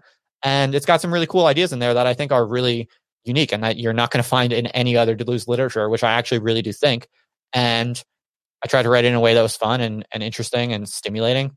So I'm quite proud of it, to be honest. I'm not too proud of it. It's a short book, right? But yeah, I would say in all dimensions, pretty much, I think the Base Deleuze project was a success. It was more of a success even than I hoped for. And frankly, it hasn't stopped selling. Like usually what they say is that after you launch a book, there's a period of sales and then it like goes to no sales and then you just don't really see many sales at all. But I still see like, I have to do the analysis. I'm going to, by the way, do a data analysis and kind of show you all the results and kind of in detail. But I still get like one sale every other day or something like that on average. It's definitely slowing down, but yeah, so it's not even done. It's not done selling. And I did a video course with it and I did an audiobook with it.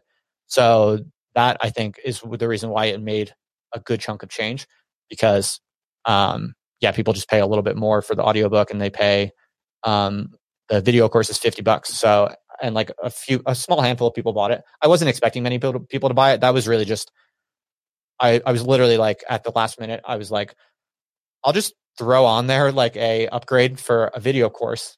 I'll price it at $50 just to see what happens. And at the time I put it up there, I had zero content done for it. I was just like, if no one buys this, I'm not going to do the work. But if someone buys it, then I'll do the work. And at first only one person bought it. And then I was like, oh, this is the worst outcome because it's not going to make that much money. I'm going to have to spend mad time on building up. Like, I think I promised 6 video lectures. And so at first I was kind of like, $50 is cool, but that's like not worth all this work. But then like a few more people bought it. So that gave me some hope that, oh, actually, you know, I'll put the work in, I'll make it good. And then there's some chance that in the future, like other people will want to buy it. And that's awesome. So yeah. Tom Clements asks a question, which I am going to dutifully not avoid. He asks, do I regularly go to mass? And the honest, unfortunate answer is that since I have moved to Albuquerque, no, I have been neglecting that. I feel bad about it. It's a failing on my part. I want to. I plan to. But yeah, I've been bad about that. When I was in England, I went pretty regularly because there was a church really close by. So it's no excuse, but it is just being honest about why. It's just because everything is so spread out in Albuquerque and I don't have a car. So I kind of don't do very much at all. That like it requires a distance beyond walking. So I need to, and I should, but I haven't been. Yeah. What else?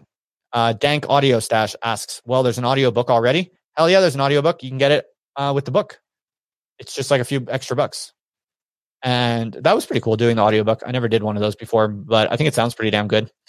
Thanks to my patrons who hooked me up with fresh gear. Thank you for your support. What else? I feel like I'm starting to run out of steam a little bit. What do you think? Should I? Any kind of pressing questions or topics? Oh, good. Yeah, I'll take that. Dylan asks, what's the word on Deleuze versus Heidegger? Right. So that is absolutely in the works. It's coming along. It's just on a little bit of a slower timeline. I'm doing an online course with my friend and colleague Johannes Niederhauser, who is a Deleuze scholar. Many of you will remember him from our previous live streams. He's really, really good, I think. I think he's really smart, very, very articulate. He's very thoughtful and rigorous, and he has a really impressive, I think, admirable kind of attention to detail and the precise meanings of words. He's very careful and articulate, and he's also just cool. I always enjoy talking with him. People really liked our podcast on Heidegger, and he's not famous. Like he has quite a small following. I think he's like much kind of higher quality and higher value than his current followings suggest. So I think he's very underrated, and he's very interested in doing the types of things that I'm doing, and in his own way, he's doing them also. We're both just kind of trying to figure out how to do all this. So we're friends and we talk, and so we decided to do an online course. We'll just give it a go. We'll see what happens. And so he's going to do a series of lectures. I'm going to do a series of lectures, and it's going to be on the philosophy of technology. He's going to lecture on Heidegger. I'm going to lecture on Deleuze, and we're going to kind of make it a bit of a back and forth, although it'll be relatively kind of self-contained, parallel tracks probably. So that is in the works. It's happening. Absolutely. If you look for the podcast, the live stream that I did with him, podcast or the live stream, there's a link to a sign up page. If you want to get the syllabus, you can check that out. But that is happening. He's busy. He works like full time, right? So not everyone can move as swiftly as I can because I'm doing this stuff full time. He does not have that luxury at the moment. So yeah, it's probably realistically, I don't want to make any promises. It's nice to just kind of have an open-ended timeline, but we're definitely doing it. We still talk regularly about it. We're pushing it forward without a doubt. And probably realistically, sometime in January, I think is a realistic expectation for when that course will go live. But yeah, you can sign up now and then forget about it, and we'll let you know. What else? Zombie TV asks, did I expect the Greta tweet to generate as much controversy as it did? Absolutely not. I knew this. Well, I don't know. No, honestly, I didn't. Like, in retrospect, it's easy to realize, oh yeah, this one was like touching an explosive nerve. But when I think things and I say them and I write them, I'm just thinking this is obviously a reasonable thing to say. Like, that's all I'm ever thinking. And then it becomes explosive. I guess that time I did have a little bit of kind of expectation that this would happen. Because if you notice, I used the same kind of opening line. I started with not even being provocative, but the last time I had a viral tweet go really bad, it also started with not being provocative, but so that kind of gives you some indication that I had kind of a glimmer that this might be, an explosive one, but I had no idea it would be this explosive. This was by far, folks, the widest anything I've ever produced has traveled. I'm pretty confident. It was on Al Jazeera. It was featured on Al Jazeera. I think it was featured on a couple other American sites, like cable, like network news sites. I think. I'm not sure about that, but I saw screenshots. Someone sent me like a screenshot video of it being featured on Al Jazeera. I don't know if you're going to be able to find it. And frankly, I don't want to. Oh, yeah, there you go. Yeah. Oh, wait. No, that's my old. That was the last time I appeared on Al Jazeera as a professional academic. honestly, let's not go into it. I kind of want to put it behind me. Yeah. No, thank you though. I appreciate you looking. Yeah, it was the most explosive anything I've ever said has been. And frankly, I don't want to give too much, like, I don't want to feed the trolls, but this one was actually I have extremely thick skin, but this one was actually kind of disruptive to my life. Because this was the first time ever that something I did on the internet led to multiple family members calling me. So that was kind of awkward. And I won't say too much more about that, but yeah, I have thick skin. I could care less what people say about me. I find it hilarious. And as I've been saying to people, it's fucking awesome and hilarious when the world is sending you all this hate mail and you're watching like your patrons go up, you're watching like your email subscribers go up, you're getting like, it's actually quite like a fun and hilarious kind of thing to game. However, I love my family to death and I want their peace of mind and comfort. And so, yeah, this was the first time that I was kind of like, yeah, okay, I need to kind of think about this a little bit more. We'll see. Yeah. But it's fascinating because it's really, really fascinating. And I'm not just going to talk about myself because that's not what's interesting. It's the phenomena. It's the mechanics. Like what's interesting is that people think that if you're a professor that has like a lot of pull, right? That has credibility. People care more about your words. You're more likely to have influence or impact. But it's like 5 or 6 months after I left academia that, this random tweet had like way more, influence than anything else I've ever made. Now you can reasonably question, oh yeah, Justin, but is that really influence? Is that the kind of influence you want? Is that really going to make any type of impact on the world, let alone a positive impact on the world? But you do not understand how these things work. And this is what I'm trying to get through to people. This is not just like a game that I'm playing for kicks. This actually does have positive impact. And here's why, people. To have positive impact, for people to actually care about what you think and to actually, for people to pay attention to what you're really trying to do on a serious level, you need people to know who you are and to check you out, to simply check you out, right? And then even if only a tiny fragment of the people who are looking at you because of this kind of provocative explosion, only a tiny minority of the people who come to you through that are going to see you and be like, oh, this guy's actually doing something really interesting and unique and impressive. Like probably 0.001% of the people who looked at my Twitter profile because they saw that tweet go crazy. It was probably only 0.001% of people who looked into me and they were like, oh, I just discovered a really interesting, profound, consistent, a dedicated like guy doing something really weird and creative and maybe significant, right? But it only needs to be 0.001% of those people who see you that way. And then they DM you, they get on your mailing list, they join your Discord server. And then if you do that multiple times, then in 5 years and 10 years, all of a sudden you have like a fairly large number of people who actually understand what you're trying to do and care about what you're trying to do. And they like you for what you're trying to do. So like that works. I really fundamentally believe in the logic of that kind of phenomena. Now that doesn't mean that I'm telling people to go out and just go max edgelord to basically like attract as much ire as you can possibly. No, of course not. I'm not in any way suggesting people should become publicity hounds. What I am saying, however, is that if you have a genuine thought that is provocative and you think it's like a genuine thought that's worth sharing and that's not actually bad, that's a really crucial stipulation here. Like I never say anything that I think is actually bad. And every now and then I'll say something that immediately after I kind of realize, oh, I fell into the trap of actually like stupid edgelording and that's reprehensible and that's shameful and sinful and I'll delete it and I'll apologize. It does happen every now and then, no doubt, because I'm imperfect, right? Like everyone is. So that's not at all what I'm saying. I'm not saying go max edgelord and say irresponsible shit. Only say things that you think are genuinely interesting points, worthwhile thought experiments that press on kind of bourgeois sensitivities or bourgeois contradictions. So only say things that you genuinely think are worth saying and that are true and reasonable, valuable kind of intellectual outputs. 100%. All I'm saying is that if you have a genuine thought or insight that you know is, oh, this shit's going to be kind of explosive. People are going to hate it. I might get a lot of flack. All I'm saying is don't avoid saying it for that reason. Go with it.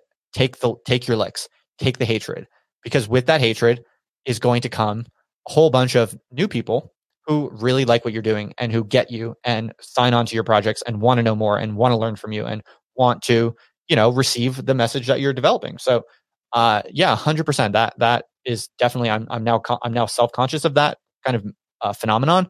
And I am kind of playing it, but it's crucial to distinguish that does not mean I'm just choosing to be a publicity hound. Not at all. I'm just not afraid of publicity, even negative publicity, because, it actually is a viable way to positive impact. So that's my 2 cents on that. What do we got? Caduceus Bard says, shout out to Tech War podcast. All right. Shout out to Tech Wars. I was on Tech Wars. They're a fun bunch. Do you think about the fact, asks crap that ass 88. I love some of these usernames. We got some epic people in the chat here. Crap that ass 88 asks, do you think about the fact that being controversial like that might make you popular for a while, but then crashing and burning like Richard Spencer? I think I already addressed that in the lengthy response that I gave. No, not at all. Because that's not what I'm playing. That's not the game I'm playing at all. In fact, I would say the opposite. What I would say is I'm aware that when you write a viral tweet that's really naughty, and it goes viral and like thousands of people are sending you hate mail for 2 days straight, 3 days straight, really. I know those people are going to forget in like 3 days, because those people are the dumbest, most kind of reactive people who are possessed by technology. They're possessed by resentment in ways that are extremely deep, in ways that they don't even fully understand. They probably do this every other day to like a new person, right? They don't remember a thing about what happened 5 days ago. They forget the scandal du jour. And that's exactly what I'm saying. I'm saying, take the hatred from them, because who cares? They're not going to remember. It's not going to last. So I would say it's the negative flack that is short term, that doesn't last, and that dissipates, and people forget about it. And what's left over, what actually does last, is those 5, 10, maybe 50 people who found out about you through this word of mouth, and who are actually now paying close attention to what you're doing because they really get it or like it. So that is actually long term. That's sustainable. That those people will stick with you, because look, here's the thing, folks. Genuine kind of radical, committed public intellectualism, like the kind that I'm trying to cultivate, that I believe in, is extremely rare. It just is. I'm not saying I'm special or anything. It's just, as a matter of fact, it's extremely rare. It's just not a game that many people play nowadays, because it is hard, because people hate it. You get hatred. It's tough. But if you do it, people know it. Like, there are people out there looking for this kind of thing, and that want to read and listen to like really kind of crazy, provocative, kind of dangerous, whatever, intellectuals, and this type of like negative virality actually makes a lot of people be like, oh, I want to learn more about this guy, And so yeah, I honestly think that is how it works. And if you believe in the truth of what you're doing, if you believe that you're really working for honorable motives, and you're just trying to kind of seek the truth as radically as you can, if you are confident that that's truly what you're doing, then I think you can do this somewhat consciously with a good conscience. That's my take anyway. Noah Watson says, but if people Google your name in the future, this tweet is going to be the first thing they see. Absolutely not, dude. It's going to be replaced by the next provocative thing I say in no time. Dude, this is not this ain't my first rodeo. I've done this many times. I've been through this many times, and I know how it works. First of all, everyone is going to forget in like a week. Second of all, even if there are digital traces, it still doesn't cause a problem for the longer logic of the strategy that I'm articulating here, because it's still the case that if you're a type of person who's looking for radical, provocative, like thinkers who are willing to take risks and willing to take social punishment, if you Google my name and you see, oh, this guy gets in trouble all the time, my logic still holds. You're going to think to yourself, oh, let me look into this guy. It's kind of interesting, right? So now the catch here, the crucial qualification is you do have to be all in. You have to be fully pot committed, as the poker players say, to a kind of radical intellectual life for the long term. And that's hard to do for sure. That has risks for sure. I wouldn't recommend it for the weak of heart. But if you want to be a true intellectual, I hate to sound so kind of, I know people think that's pretentious. I know people think like, I get a lot of, people make fun of me for the way that I talk about this, like so earnestly or whatever. And again, I'm not saying that I am this, that I'm like some special, genius or anything, not at all. I'm just trying to figure it out. That is what I'm looking for. It's what I'm trying to do. That is my goal and my aspiration. And it always has been. It's a certain vision of a kind of ideal, just absolutely uncalculating, dangerously, recklessly honest kind of thinker who just kind of pursues every kind of thought possibility to the most extreme degree possible and doesn't really care what the fallout is. Like, I think that's the proper mode for any true intellectual. And I'm not saying that I've achieved it or I'm the apotheosis of it, but I'm aiming for that. I aspire to achieve that type of grandeur, and it is grandeur. There's a difference between aspiring to grandeur and having delusions of grandeur. I think I'm very realistic about, the very modest kind of particular game that I'm playing in my own small little slice of the world. I don't think I have any delusions of grandeur, but my aspirations are grand for sure. I think people should have no shame in that. In any event, and I think that is hard to do. It's risky for sure. I wouldn't recommend it unless you feel strongly called to it. But I think, there's many more people other than me who are in fact strongly called to it. And I'm trying to, in my own little way, just kind of reveal under the hood of like how it works and the mechanics of it. Because I think when you kind of live through it a few times, when you see like how these media circuses really work, it actually becomes really demystified. It's not as big and bad and scary as people think. In fact, when you go through this rodeo a few times, you kind of realize how pathetic it all is. Like these people, I was getting hate mail for 3 days straight. I could not check my mentions. And like, these people are the saddest losers. I mean, if you really think about it, it's kind of so obvious to me now that like when you go through this a few times, I almost don't like talking about it because I feel bad for these people. I don't want to bully these people, even though they're like saying they want to kill me. I feel very bad for them to the point that like I don't even want to speak ill of them because, I mean, just think about that. Like, what type of person sees a tweet, some like provocative thought experiment that pushes some of their emotional buttons, and then like DMs the person they don't know to say like your balls should be removed or something like that. Like what kind of person says that? Like clearly only like people without much to do and with really kind of unhinged, highly reactive, kind of like emotional monkey brains, I think. What else do we got? Justin skipped over it completely in contrast with his said mission. We skipped over what? I didn't catch that. Oh, the JQ. That means the Jewish question and all the Zenji, sorry, I'm probably fried now. Gen Z edgelords in the chat who follow my work. There's a few recurring memes. One is Justin say the N-word, and then the JQ, aka the Jewish question. And look, all right, here once and for all, I'm going to address the JQ. The JQ is that Ashkenazi Jews have higher IQ on average than normal white people like myself. And so that explains the JQ. There you go. That's all there is to it. I like Jews. I've always liked Jews. Always in my life, for some reason, I think I've said this before, at all times in my life, there has been like someone who is like very unique and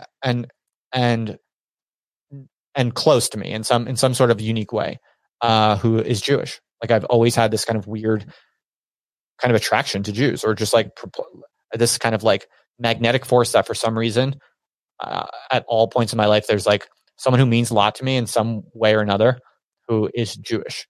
And, my professor in university when I was in undergrad, who basically like really got me into philosophy and intellectual life. Like this was probably the single person who was more responsible than anyone else in my life for making me want to be an intellectual and making me feel like I could be an intellectual. That made me kind of feel like I want to give my life to just figuring out how I can spend all of my time thinking and speaking, and writing, as radically as possible. It was a professor who was an Orthodox Jew. He was a rabbi and a theologian in some sense and a political theorist. And shout out to him. I'm sure. I haven't talked to him in a long time. I tried to stay in touch with him. He's quite old now. I hope he's still working and kicking. Last time I was in Philadelphia, I talked with him in Philadelphia. I do check in with him when I remember to. But shout out to him. There's the probability that he would be watching this under any conditions is probably 0. But Aryeh Botwinick was his name. Dude changed my life. Brilliant dude. Love that guy. I owe him so much. And he was an Orthodox Jew, wore traditional Orthodox Jewish garb. I don't know what they call it, to class. The dude just did not care about anything other than ideas. And he would just rock up to his political theory lectures and just talk for 2 hours nonstop about Levinas and Derrida and negative theology and the history of the Torah and stuff like that. And it was just so out there. And all the other students, almost all the other students, except me and a few other small group of people, everyone was just kind of what the fuck is this guy talking about? And they're sleeping and they're totally confused. And but me and maybe 2 or 3 other people, I just loved this guy. I loved his lectures. I loved going in there with I'd bring in my big cup of coffee from Starbucks and I would just listen to this guy lecture. He would just pretty much rant. He was old school, no PowerPoints, no nothing, just papers. And he would basically just speak about crazy shit about Levinas and Derrida and Nietzsche and so much more. And I would just listen with excitement and just feel thrilled and inspired and just kind of think this guy is a real intellectual. He's obsessed with ideas. He doesn't care about anything else. He doesn't care if people like him. He doesn't care if he looks cool. He's wearing traditional Orthodox Jewish garb. He looks like a rabbi. Just doesn't care about anything other than ideas. And he cared about ideas so much and just spoke with energy and enthusiasm. And the dude absolutely changed my life. It's too bad he doesn't. It's too bad he's almost certainly too old to be watching YouTube, because I would love to tell him everything I just said. I haven't talked to him in a while. I've definitely have told him how much he means to me. But it's a nice trip down memory lane. So thanks for whatever. Thanks to whoever. Thanks to the person for asking about the JQ. Thank you for inspiring this trip down memory lane. Jews are awesome. What is it?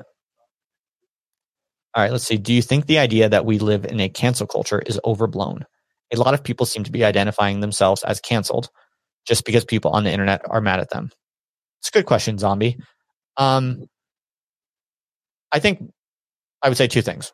One, you can affirm that cancel culture is absolutely real. I mean, it does seem to be real, right? There are many cases of people actually being canceled and experiencing major decreases in status and income because someone or some group accused them of some kind of moral violation of one kind or another. And so cancellation seems to be a real phenomenon. It seems to happen plenty. And that seems objectively true. Now, I think you can also say that it's a complex kind of strategic interaction going on here, and there's social learning involved, and some people are getting smart to it, and there's different factions. So of course it's always going to be complicated. And I think what's happening is that now people are kind of realizing that this is really kind of stupid herd behavior that's relatively easy to game. And what's happening now is that if you get canceled and you know what's going on, you understand how the culture works, and you have a kind of prescient political sense of the mechanics of attention and influence, then you can get canceled. And if you ride it correctly, it can actually lead to an increase in status and capital, on condition that you switch domains, right? So you have to kind of trade in your old capital in one domain, but if you stay strong and confident and you ride it with style and grace and you follow certain strategies, which are the strategies I'm essentially articulating throughout these live streams that I'm always talking about and trying to share with people, which I've learned from experience. If you follow those strategies, then you can get canceled and come out ahead. You can actually come out on a higher level in terms of status and income than you had when you were canceled. And I think people are just realizing that. People are learning that. People didn't know you could do that. But the stuff that's driving the cancellation is relatively stupid people who are mostly possessed by kind of technology, and they're possessed by kind of social pressures that they don't even fully understand. So what that means is they're gameable, they're predictable. And if you're smart and reflective and you don't mind being a little bit weird in the short term, if you don't mind looking kind of strange or maybe some people not understanding at first, then if you're smart and courageous, it's not that hard to essentially game the stupid mobs and come out the other end like more impactful, more receiving more attention, and actually having higher status in the minds of more people. Like I'm 100% convinced without putting candy coating on this or without exaggerating at all, I'm 100% convinced that pretty much already, I think my status and my income, well, my income is certainly not as high as it was when I was an academic, but my status is higher. I mean, if you see, it's confusing because how do you define status today? Because the world is so fragmented, there are different status domains, right? So obviously to the average academic, if you ask them, how much respect does Justin Murphy deserve?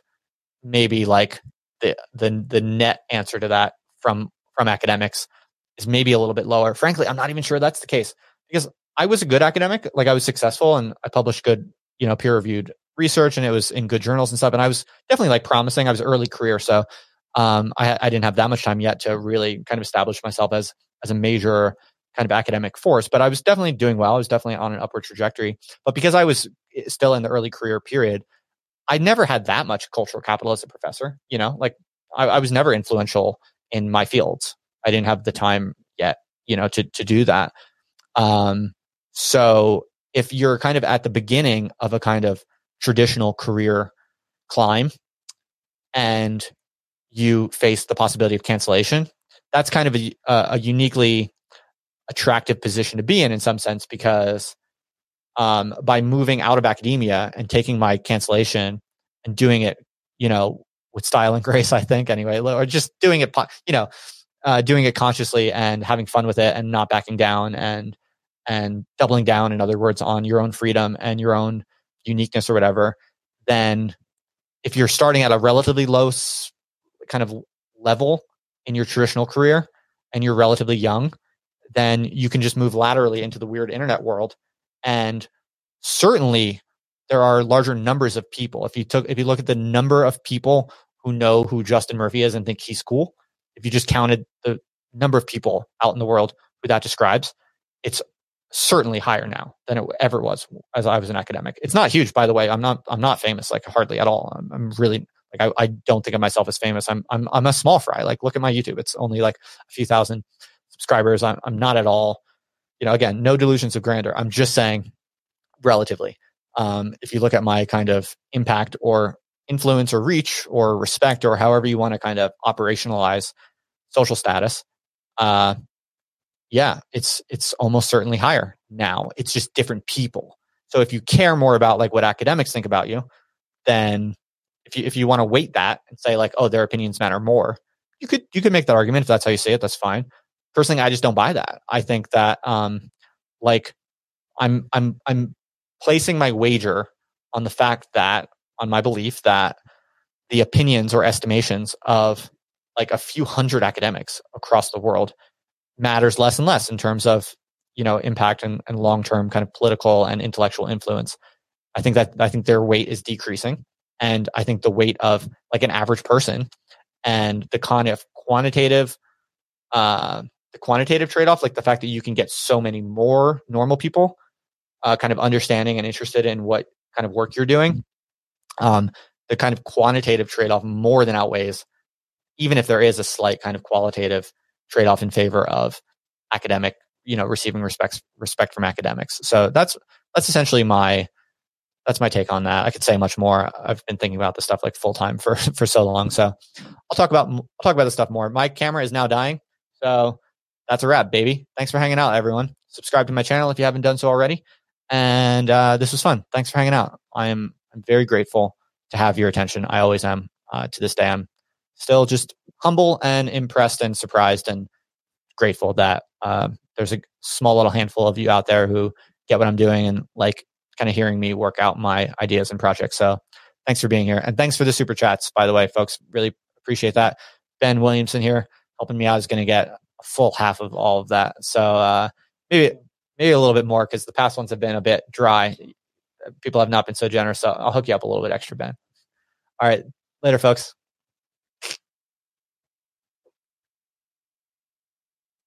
Hey everybody, thanks for listening. If you thought that was cool, then don't forget to subscribe, and it would be even cooler if you left a review. I'd appreciate that. And yeah, just to learn more about what I'm up to, you can check out theotherlifenow.com. That's all. And I will see you around the internet.